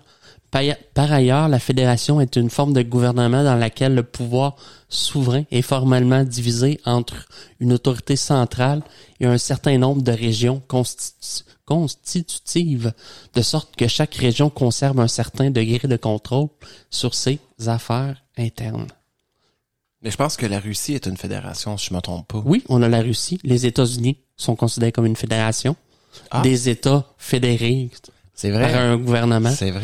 L'Allemagne, le Canada, on est considéré comme une fédération. C'est vrai. On est des provinces au nom d'une qui est liée par une fédération un peu. Je t'avais-tu dit l'autre fois, savais-tu que le Texas a été un pays?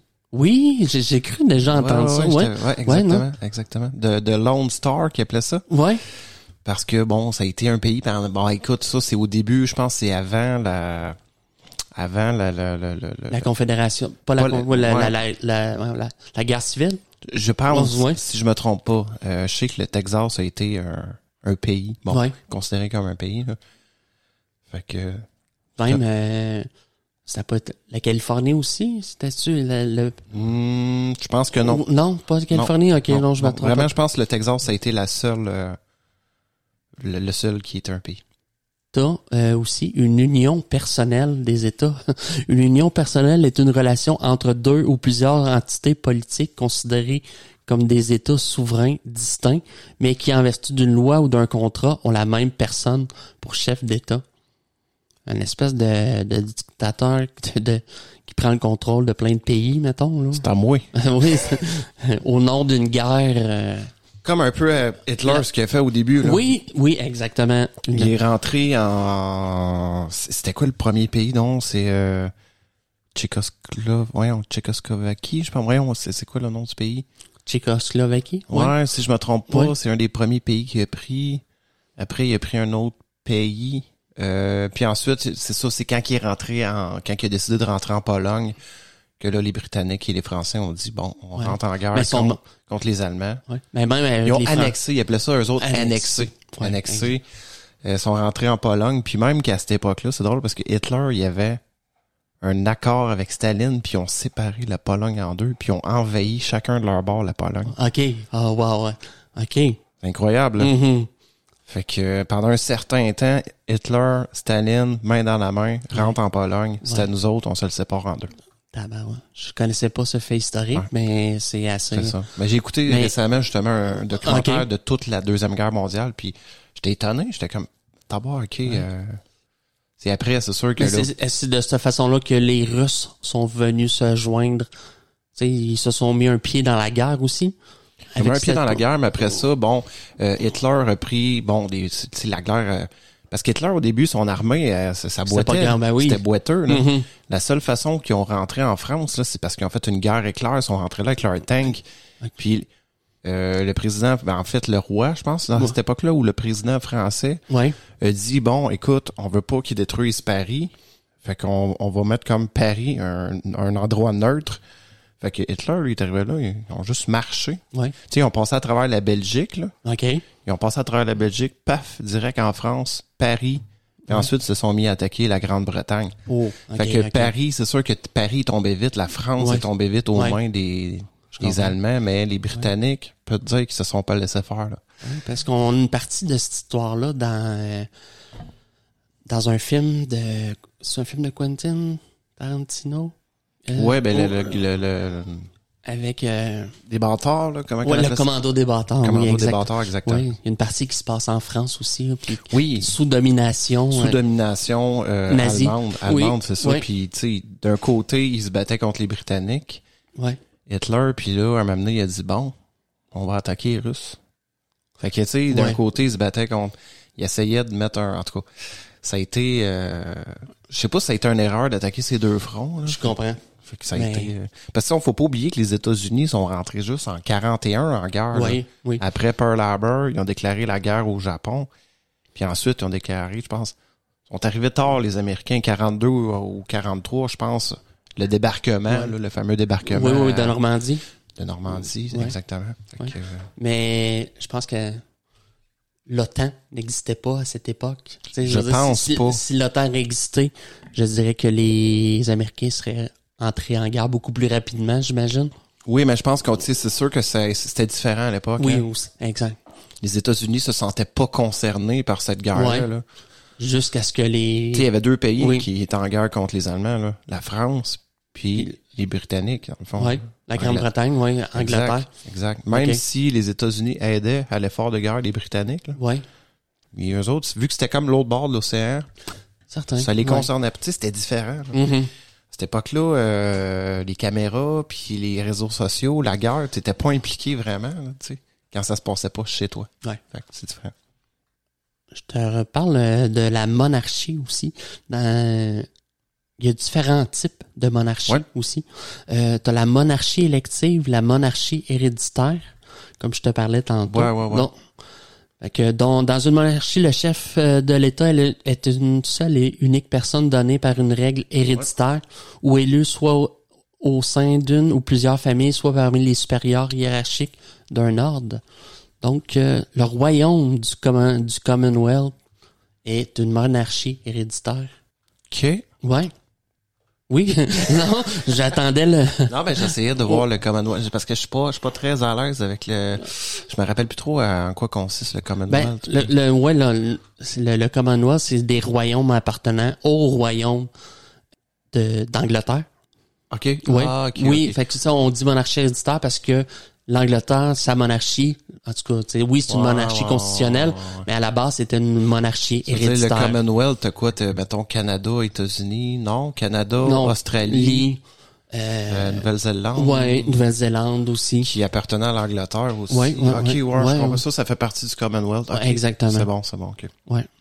Puis c'est ça, on met aussi le Maroc puis la Belgique aussi, qui ont aussi une monarchie héréditaire. OK. République, dans une république où le chef d'État n'est pas héréditaire, on distingue plusieurs régimes en fonction de l'articulation entre le chef d'État et le chef du gouvernement. On a la majorité des pays du monde, c'est des républiques. Ouais. T'as des républiques à régime présidentiel, républiques à régime semi-présidentiel, républiques à régime parlementaire, probablement ce qui nous caractérise, nous. Ouais. Donc, république à parti unique, république populaire, république démocratique, république islamique même, république aristocratique aussi. Ça veut dire qu'on la république à toutes les sauces, là. Oui, on utilise le mot république. Oui, c'est. Ouais, tout le monde se sert de république pour. Même si c'est une dictature. Ouais. La république des dictateurs, mettons. République des bananes. Ils font un Commonwealth là, de dictateurs. Je te parle de différents de la classification de différents systèmes politiques. Voilà. Connais-tu t'as l'acratie, l'anarchie qui se ressemblent? C'est un système sans gouvernement qui préconise des sociétés autogérées basées sur des institutions volontaires. Exact. Les citoyens exercent le pouvoir directement. Elles peuvent être non hiérarchiques ou incluent des groupes hiérarchiques, mais dont l'adhésion et l'association à ces groupes restent entièrement volontaires. Exact. Ça, on avait parlé dans les grands philosophes, en fait, que tu avais parlé. Exactement. Bon, l'anarchie faisait partie exact. Des grandes pensées, des grands courants philosophiques. Exact. On retrouve l'autogestion, le communalisme,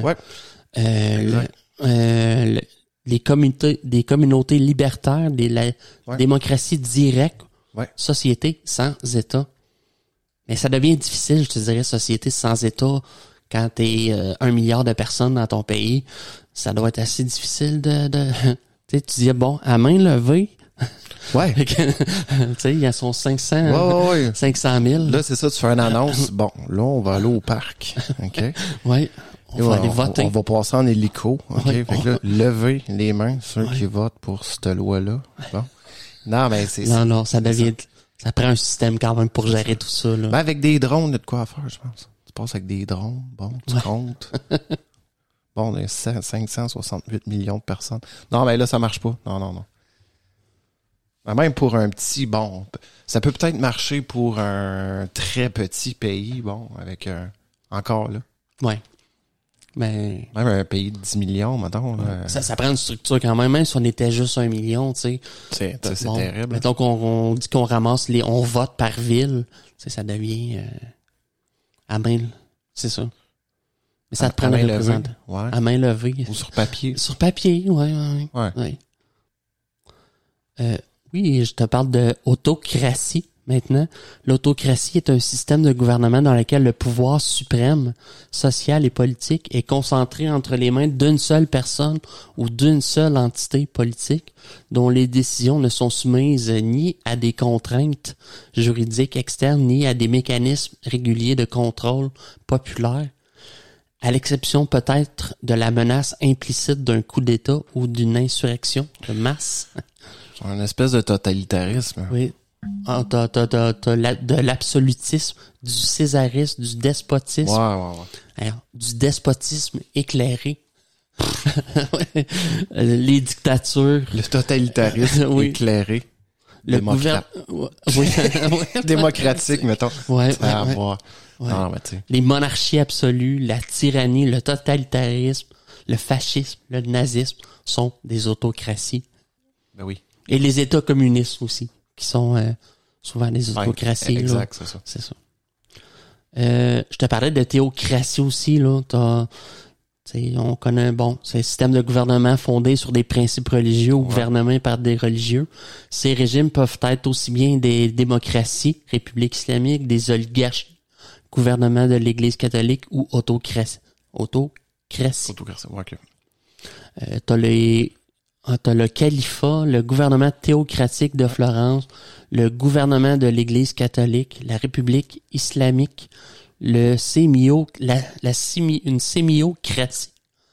le sultanat, la théocratie tibétaine ou le prince évêque, que je ne connais aucunement, qui sont des types de théocratie. Ouais.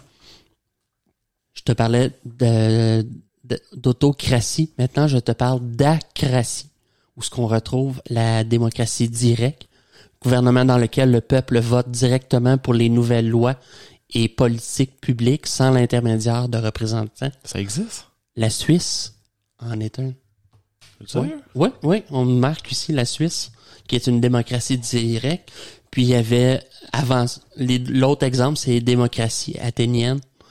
Au niveau des philosophes de l'an. Je sais pas de quelle façon. Mettons certaines lois, puis on va aller voter. Ouais, ben tu sais, comparativement à nos gouvernements qui proposent des projets de loi, je sais pas, c'est que le peuple est appelé aux urnes constamment. Constamment. Oui, pour prendre les décisions importantes. Mais c'est pas fou. C'est pas fou. Ça permet à la population de s'impliquer. Je pense. Je pense que oui. Tu sais, on devient moins l'épée du système, mais on comprend notre système, puis on... Ben, j'aimerais ça être appelé souvent, de même, puis dire, moi, je le ferais, sans problème. D'aller voter pour des lois oui. qui peuvent changer la face de ta société, dans le fond. Exactement. Plutôt qu'y aller aux 4 ans, puis tu sais que ton vote vaut rien, parce que tu sais quel parti va rentrer. Là. Exactement. Puis même si tu as un autre parti, tu t'attends pas à plus nécessairement. Ou non, c'est ça, tu y vas par principe parce que tu sais que tu sais que c'est négatif ce que je dis, là, mais c'est parce que tu sais, nous autres on est rendu un système que ben justement, des fois tu te dis j'irai pas voter parce que ça sert à rien. Ouais. Parce que tu sais qui va rentrer, Exact. Parce que tu sais c'est quoi le pourcentage, c'est quel groupe d'âge exact. Qui compose ta société. Exact. C'est ça. On sait que nous autres, notre population est vieillissante. Ouais. Bon. Ce que veut une population vieillissante, c'est un gouvernement qui les sécurise. Oui, exactement. Qui change pas trop les choses. Ouais. Les choses doucement. On sait. Bon. Comparativement à des jeunes qui vous seront peut-être pro-changement. Oui, ils sont pro-changement, puis on y va, puis tu sais. Amène-en des lois, amène-en des projets. On va changer le monde. Oui, on va changer le monde. Ouais. Mais comme c'est toi qui me disais ça tantôt, de vouloir changer trop rapidement le monde, on n'est pas prêt à ça, ou on risque. On risque, ouais. Ça dépend. Comme on a parlé dans l'intelligence artificielle, c'est ça. C'est le confort. Hein. Ouais. C'est ça. Je te parle de démocratie représentative. Démocratie dans laquelle le peuple ou les citoyens d'un pays élisent les représentants pour créer et mettre en œuvre la politique publique en lieu et place de la participation active du peuple. Presque tous les systèmes démocratiques existants sont des démocraties représentatives. Donc, c'est vrai. Ouais, France, Allemagne, Inde, États-Unis, Philippines. Québec, on n'est pas comme ça, par exemple. On est-tu représentatif? Oui, on est représentatif aussi. On n'est pas proportionnel, hein? C'est ça? Oui, ça, c'est le système de comptabilisation. De comptabilisation des votes selon les régions. Ouais, c'est différent. Ouais. Okay. Puis on a la démocratie participative. La démocratie participative est une forme de partage et d'exercice du pouvoir fondée sur le renforcement de la participation des citoyens à la prise de décisions politiques dans le cadre de la démocratie représentative. Okay. Encore une fois, on me donne comme la Suisse. Ouais. Puis le Liechtenstein. Liechtenstein? C'est-tu en Allemagne, dans ces coins-là? Dans ce coin-là, ouais. Probable. Attends, je vais te dire ça. Ouais, le Liechtenstein? Non, c'est ça, j'ai peut-être pas rapport, là. Ça sonnait. Ça s'appelle la principauté du Liechtenstein. Est un pays alpin d'Europe centrale sans accès à la mer, bordé par la Suisse à l'ouest et au sud, et par l'Autriche à l'est et au nord. OK, ouais, c'est ça. Ouais. Fait que ça ressemble un peu à la Suisse, là. Vu que c'est pas loin, sa superficie est de 160 km². Oh. Et bon, OK, c'est un petit pays. C'est petit. Mais plus facile de faire participer tout le monde. Ouais. La démocratie liquide, je ne connaissais pas. Variante de la démocratie, gouvernement dans lequel le peuple se représente lui-même ou choisit de déléguer temporairement son vote à un autre électeur pour voter de nouvelles lois et politiques publiques. La plupart des expériences ont été menées à l'échelle locale ou exclusivement sur des plateformes en ligne. C'est comme avant-gardiste, si je te dirais un peu. C'est un peu, ouais. À l'état d'essai. D'essai, oui, exactement. Donc, la démocratie libérale, qui est une forme de gouvernement dans laquelle la démocratie représentative fonctionne selon les principes du libéralisme. Elle se caractérise par des élections équitables, libres et compétitives, une séparation des pouvoirs, l'état de droit dans la vie quotidienne dans le cadre d'une société ouverte et la protection des droits de l'homme et des libertés civiles pour toutes les personnes. La démocratie libérale est devenue le système politique prédominant dans le monde. Exact. C'est un peu partout dans le monde, c'est comme ça. Ouais. Je termine rapidement, David, avec quelques termes, quelques types de systèmes politiques.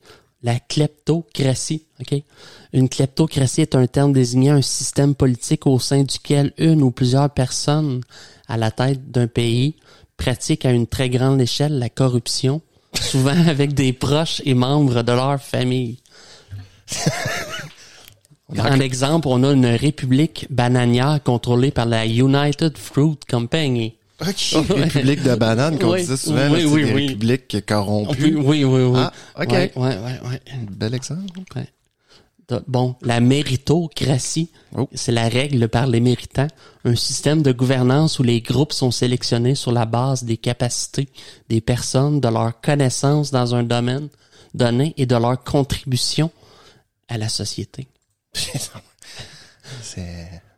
T'as la particratie, c'est le gouvernement est dirigé par un parti politique ou des partis dominants. Crime un parti, tu vas aux élections, t'es comme bon. Pour qui je vote? Faites votre X, là. T'as un X. Ouais. Tu peux même pas annuler ton vote en votant deux places. Ou tu mets rien. Ou tu vas pas voter. Ouais, tu fais pas. Ben non, tu te fais ramasser, puis. Coupe des doigts. Matraque. Coupe des doigts. Arrache des ongles. Oui. Ensuite, la stratocratie. Une stratocratie est une forme de gouvernement militaire dans lequel l'État et l'armée sont traditionnellement et constitutionnellement la même entité et où les postes gouvernementaux sont toujours occupés par des officiers et chefs militaires. Ouais, il y en a une couple de même. Oui, quand même. Il y a quand même une couple de pays, là. Ouais. Je te parle de stococratie. C'est un gouvernement dans lequel l'État est gouverné par une décision sélectionnée au hasard à partir d'un ensemble largement inclusif de citoyens éligibles. Ces groupes, parfois appelés jurys politiques, jurys de citoyens ou conférences de consensus, prennent délibérément des décisions sur les politiques publiques de la même manière que les jurys décident des affaires criminelles. La sélection aléatoire des décideurs au sein d'un groupe plus large est aussi connue sous le nom de sortition. La démocratie athénienne a beaucoup utilisé la sortition avec presque tous les postes gouvernementaux remplis par tirage au sort des citoyens à part entière plutôt que par élection. Ah ouais, c'est un tirage au sort. Oui, c'est vraiment basé sur la... Ben, ouais. Je sais pas. Tu sais, mettons, Pouf. Wow. Petit Joe non connaissant, là. Ouais, il se fait élire. Ouais. Gérard, 58 ans. Ouais, c'est ça. Il travaillait dans un garage. Barnac. On est pas fin. Ouais, on s'excuse pour les gens de ce monde. Qui ont travaillé dans des garages. Dans des garages. C'est pas ça, quoi. Fait que c'est ça. Je pense que on en a plein les bobettes de système et de... Ouais, mais là, c'est ça. Mais tu sais, il y en a gros qui se ressemblent, par exemple. Tu sais, il y a gros de bon... Ouais. T'as beaucoup de variantes d'un même système politique. Puis t'as plusieurs termes qui peuvent prendre différentes significations. Tu sais, république, on considère que la France est une république, mais la Chine est une république. On va se demander qu'est-ce qu'il y a de différent. Bon, c'est l'utilisation des mots aussi, là, tu sais, dans le fond. Exactement. Comment comment t'appliques cette politique-là? Tu sais, je veux dire, comme tu disais, la Chine, est-ce que... Bon, on sait que la Chine, c'est carrément une dictature. Ils votent pas. Il y a pas de... Il y a des périodes électorales. Je sais pas si c'est comme totalitariste ou c'est vraiment plus dictature ou je sais pas. T'avais les grandes dynasties, les grandes familles de Chine aussi, là, qui, je sais pas, c'est comme eux autres qui maintiennent au pouvoir une espèce un empereur. Eux autres. C'est ça, je sais pas comment que ça marche. Faudrait.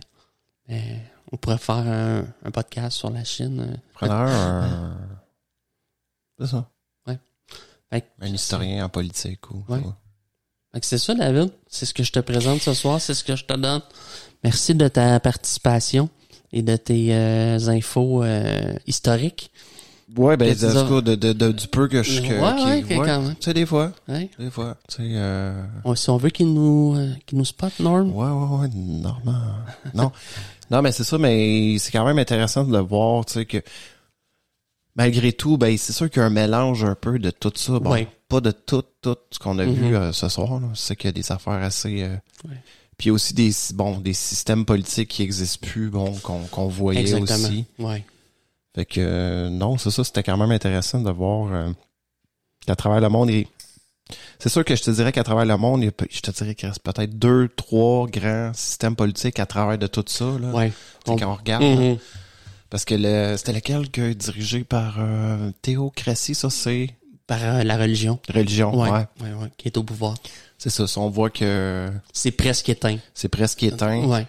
Bon, même les dictatures, c'est pas... Non, ça, il y en a quand même pas mal encore, là. Ouais. Étonnamment. Là, c'est parce qu'en plus à dictature, on associe communisme, souvent. Puis, tu sais, mettons, des États de... Comment je te dirais... On est plus de droite, capitaliste ou... Mais je pense qu'il y a des dictatures qui sont quand même soft, là. Tu sais, mettons, quand on pense à Cuba, là, je pense que c'est quand même... je sais pas, là. Le gouvernement est quand même assez... fait beaucoup d'ingérence dans la vie de ses... Ben c'est ça, là, peut-être que je me trompe, là. Vous pouvez nous écrire si je me trompe, là, à quel point ils font de la répression, je sais pas. Au point de... Je sais pas, c'est ça. Internet n'est pas disponible pour tout... À Cuba, tu penses? C'est quand même règlement. C'est ça une émission où je sais que j'avais vu. Il parlait justement de Cuba puis de Castro puis tout, à quel point qu'il OK. Parce qu'il semblait, je sais pas, il semblait comme adulé par son peuple, mais je sais pas à quel point c'est vrai, tu sais. Ouais. Je pense que le gouvernement est quand même assez répressif, mais moins qu'à d'autres endroits peut-être là, mais ça. Non, mais tu sais, peut-être quand je te dirais sont assez accueillants pour que nous autres on aille passer des vacances là. Mais est-ce que tu irais pas en Chine, mettons? Toi, si je t'offre, te sentirais-tu en sécurité? Ben, d'après moi, ouais. D'aller en Chine? Ben, d'après moi, tu dois être assez en sécurité, merci. Là. Ouais. Personne n'est rue. Non. Ouais. Non, mais je sais que, je me semble que j'ai vu un reportage là-dessus. Quand tu vas visiter là-bas, là, c'est marche les fesses serrées. Non, mais je pense que faut que tu ailles visiter des endroits assez précis là. Où tu peux pas t'écarter du. Je sais pas. Ok. Grande muraille de Chine. Je sais pas comment que ça marche là. Ça serait intéressant de voir. Mais hein. À quel point le tourisme, c'est quoi les grandes villes en Chine, mettons? Beijing, ça se peut. Oui, Beijing. Pékin, ouais. Pékin, c'est ça. Vas-tu visiter Pékin? J'étais allé à Pékin, man. Belle plage. Ouais. Ça faisait 32, soleil, je sais pas. Tu sais, si tu vas aller dans les montagnes, je sais pas. À tel point on connaît la grande muraille de Chine, mais tu peux la visiter probablement par d'autres pays. Vu qu'elle traverse. Oui. Je sais pas. C'est ça. Qu'est-ce qu'il allait voir? On évite d'aller se promener dans les pays. Ouais, c'est ça. Faudrait faire une liste de quel pays qui sont accueillants. Quel pays faut pas trop aller voir. Ouais, c'est ça. Tu vas pas, mettons, un petit tout inclus en Corée du Nord. Non. Ouais. Ça va. Merci, David. Ça fait plaisir. Merci, Steph, pour la science politique qu'on a. C'est vrai des fois, on a de la misère à parler de politique. On est comme des fois un peu sur le break. On dit, des fois, tu sais, on en veut à nos politiciens pour, tu sais, on se dit, pas tout mettre le trouble sur leurs épaules, mais en même temps, on est chanceux d'être en une certaine démocratie, puis ça, il faut se compter chanceux, puis de sauf dire, que même nous autres, notre démocratie est quand même très traditionnaliste, puis c'est long de changer peut-être les façons de gouverner, les façons de corriger les erreurs. Là. Faut être patient, je pense, David. Exact. Puis faut surtout se sentir quand même libre, parce qu'on est chanceux aussi d'avoir une certaine démocratie. Oui, fait que, exactement. Malgré tout, allez voter. Allez voter, on n'en dit pas. Je pense que si on fait la preuve que le peuple peut amener quelque chose en participant, exactement. Ça peut faire changer les choses. Exact. Fait que venez nous voir, on est partout. On est sur Facebook, on est sur Twitter, on est sur Apple Podcasts, Google Podcasts, on est sur Spotify, sur toutes les plateformes de podcasts possibles. Vous pouvez nous écrire aussi à notre adresse email. Oui, le laboratoire d'idées à gmail.com. On attend vos suggestions, pardon. Exactement. Suggestions, idées de sujet à le laboratoire d'idées à gmail.com. Fait que sinon, là, on se revoit bientôt. On est encore en vacances, peut-être une petite dernière avant de recommencer à travailler. Fait qu'on vous souhaite... bourreaux de travail. On est des bourreaux. Ah, nous autres, on n'arrête pas. Fatigué, là. Pose-toi, David. On se revoit bientôt. OK, ciao.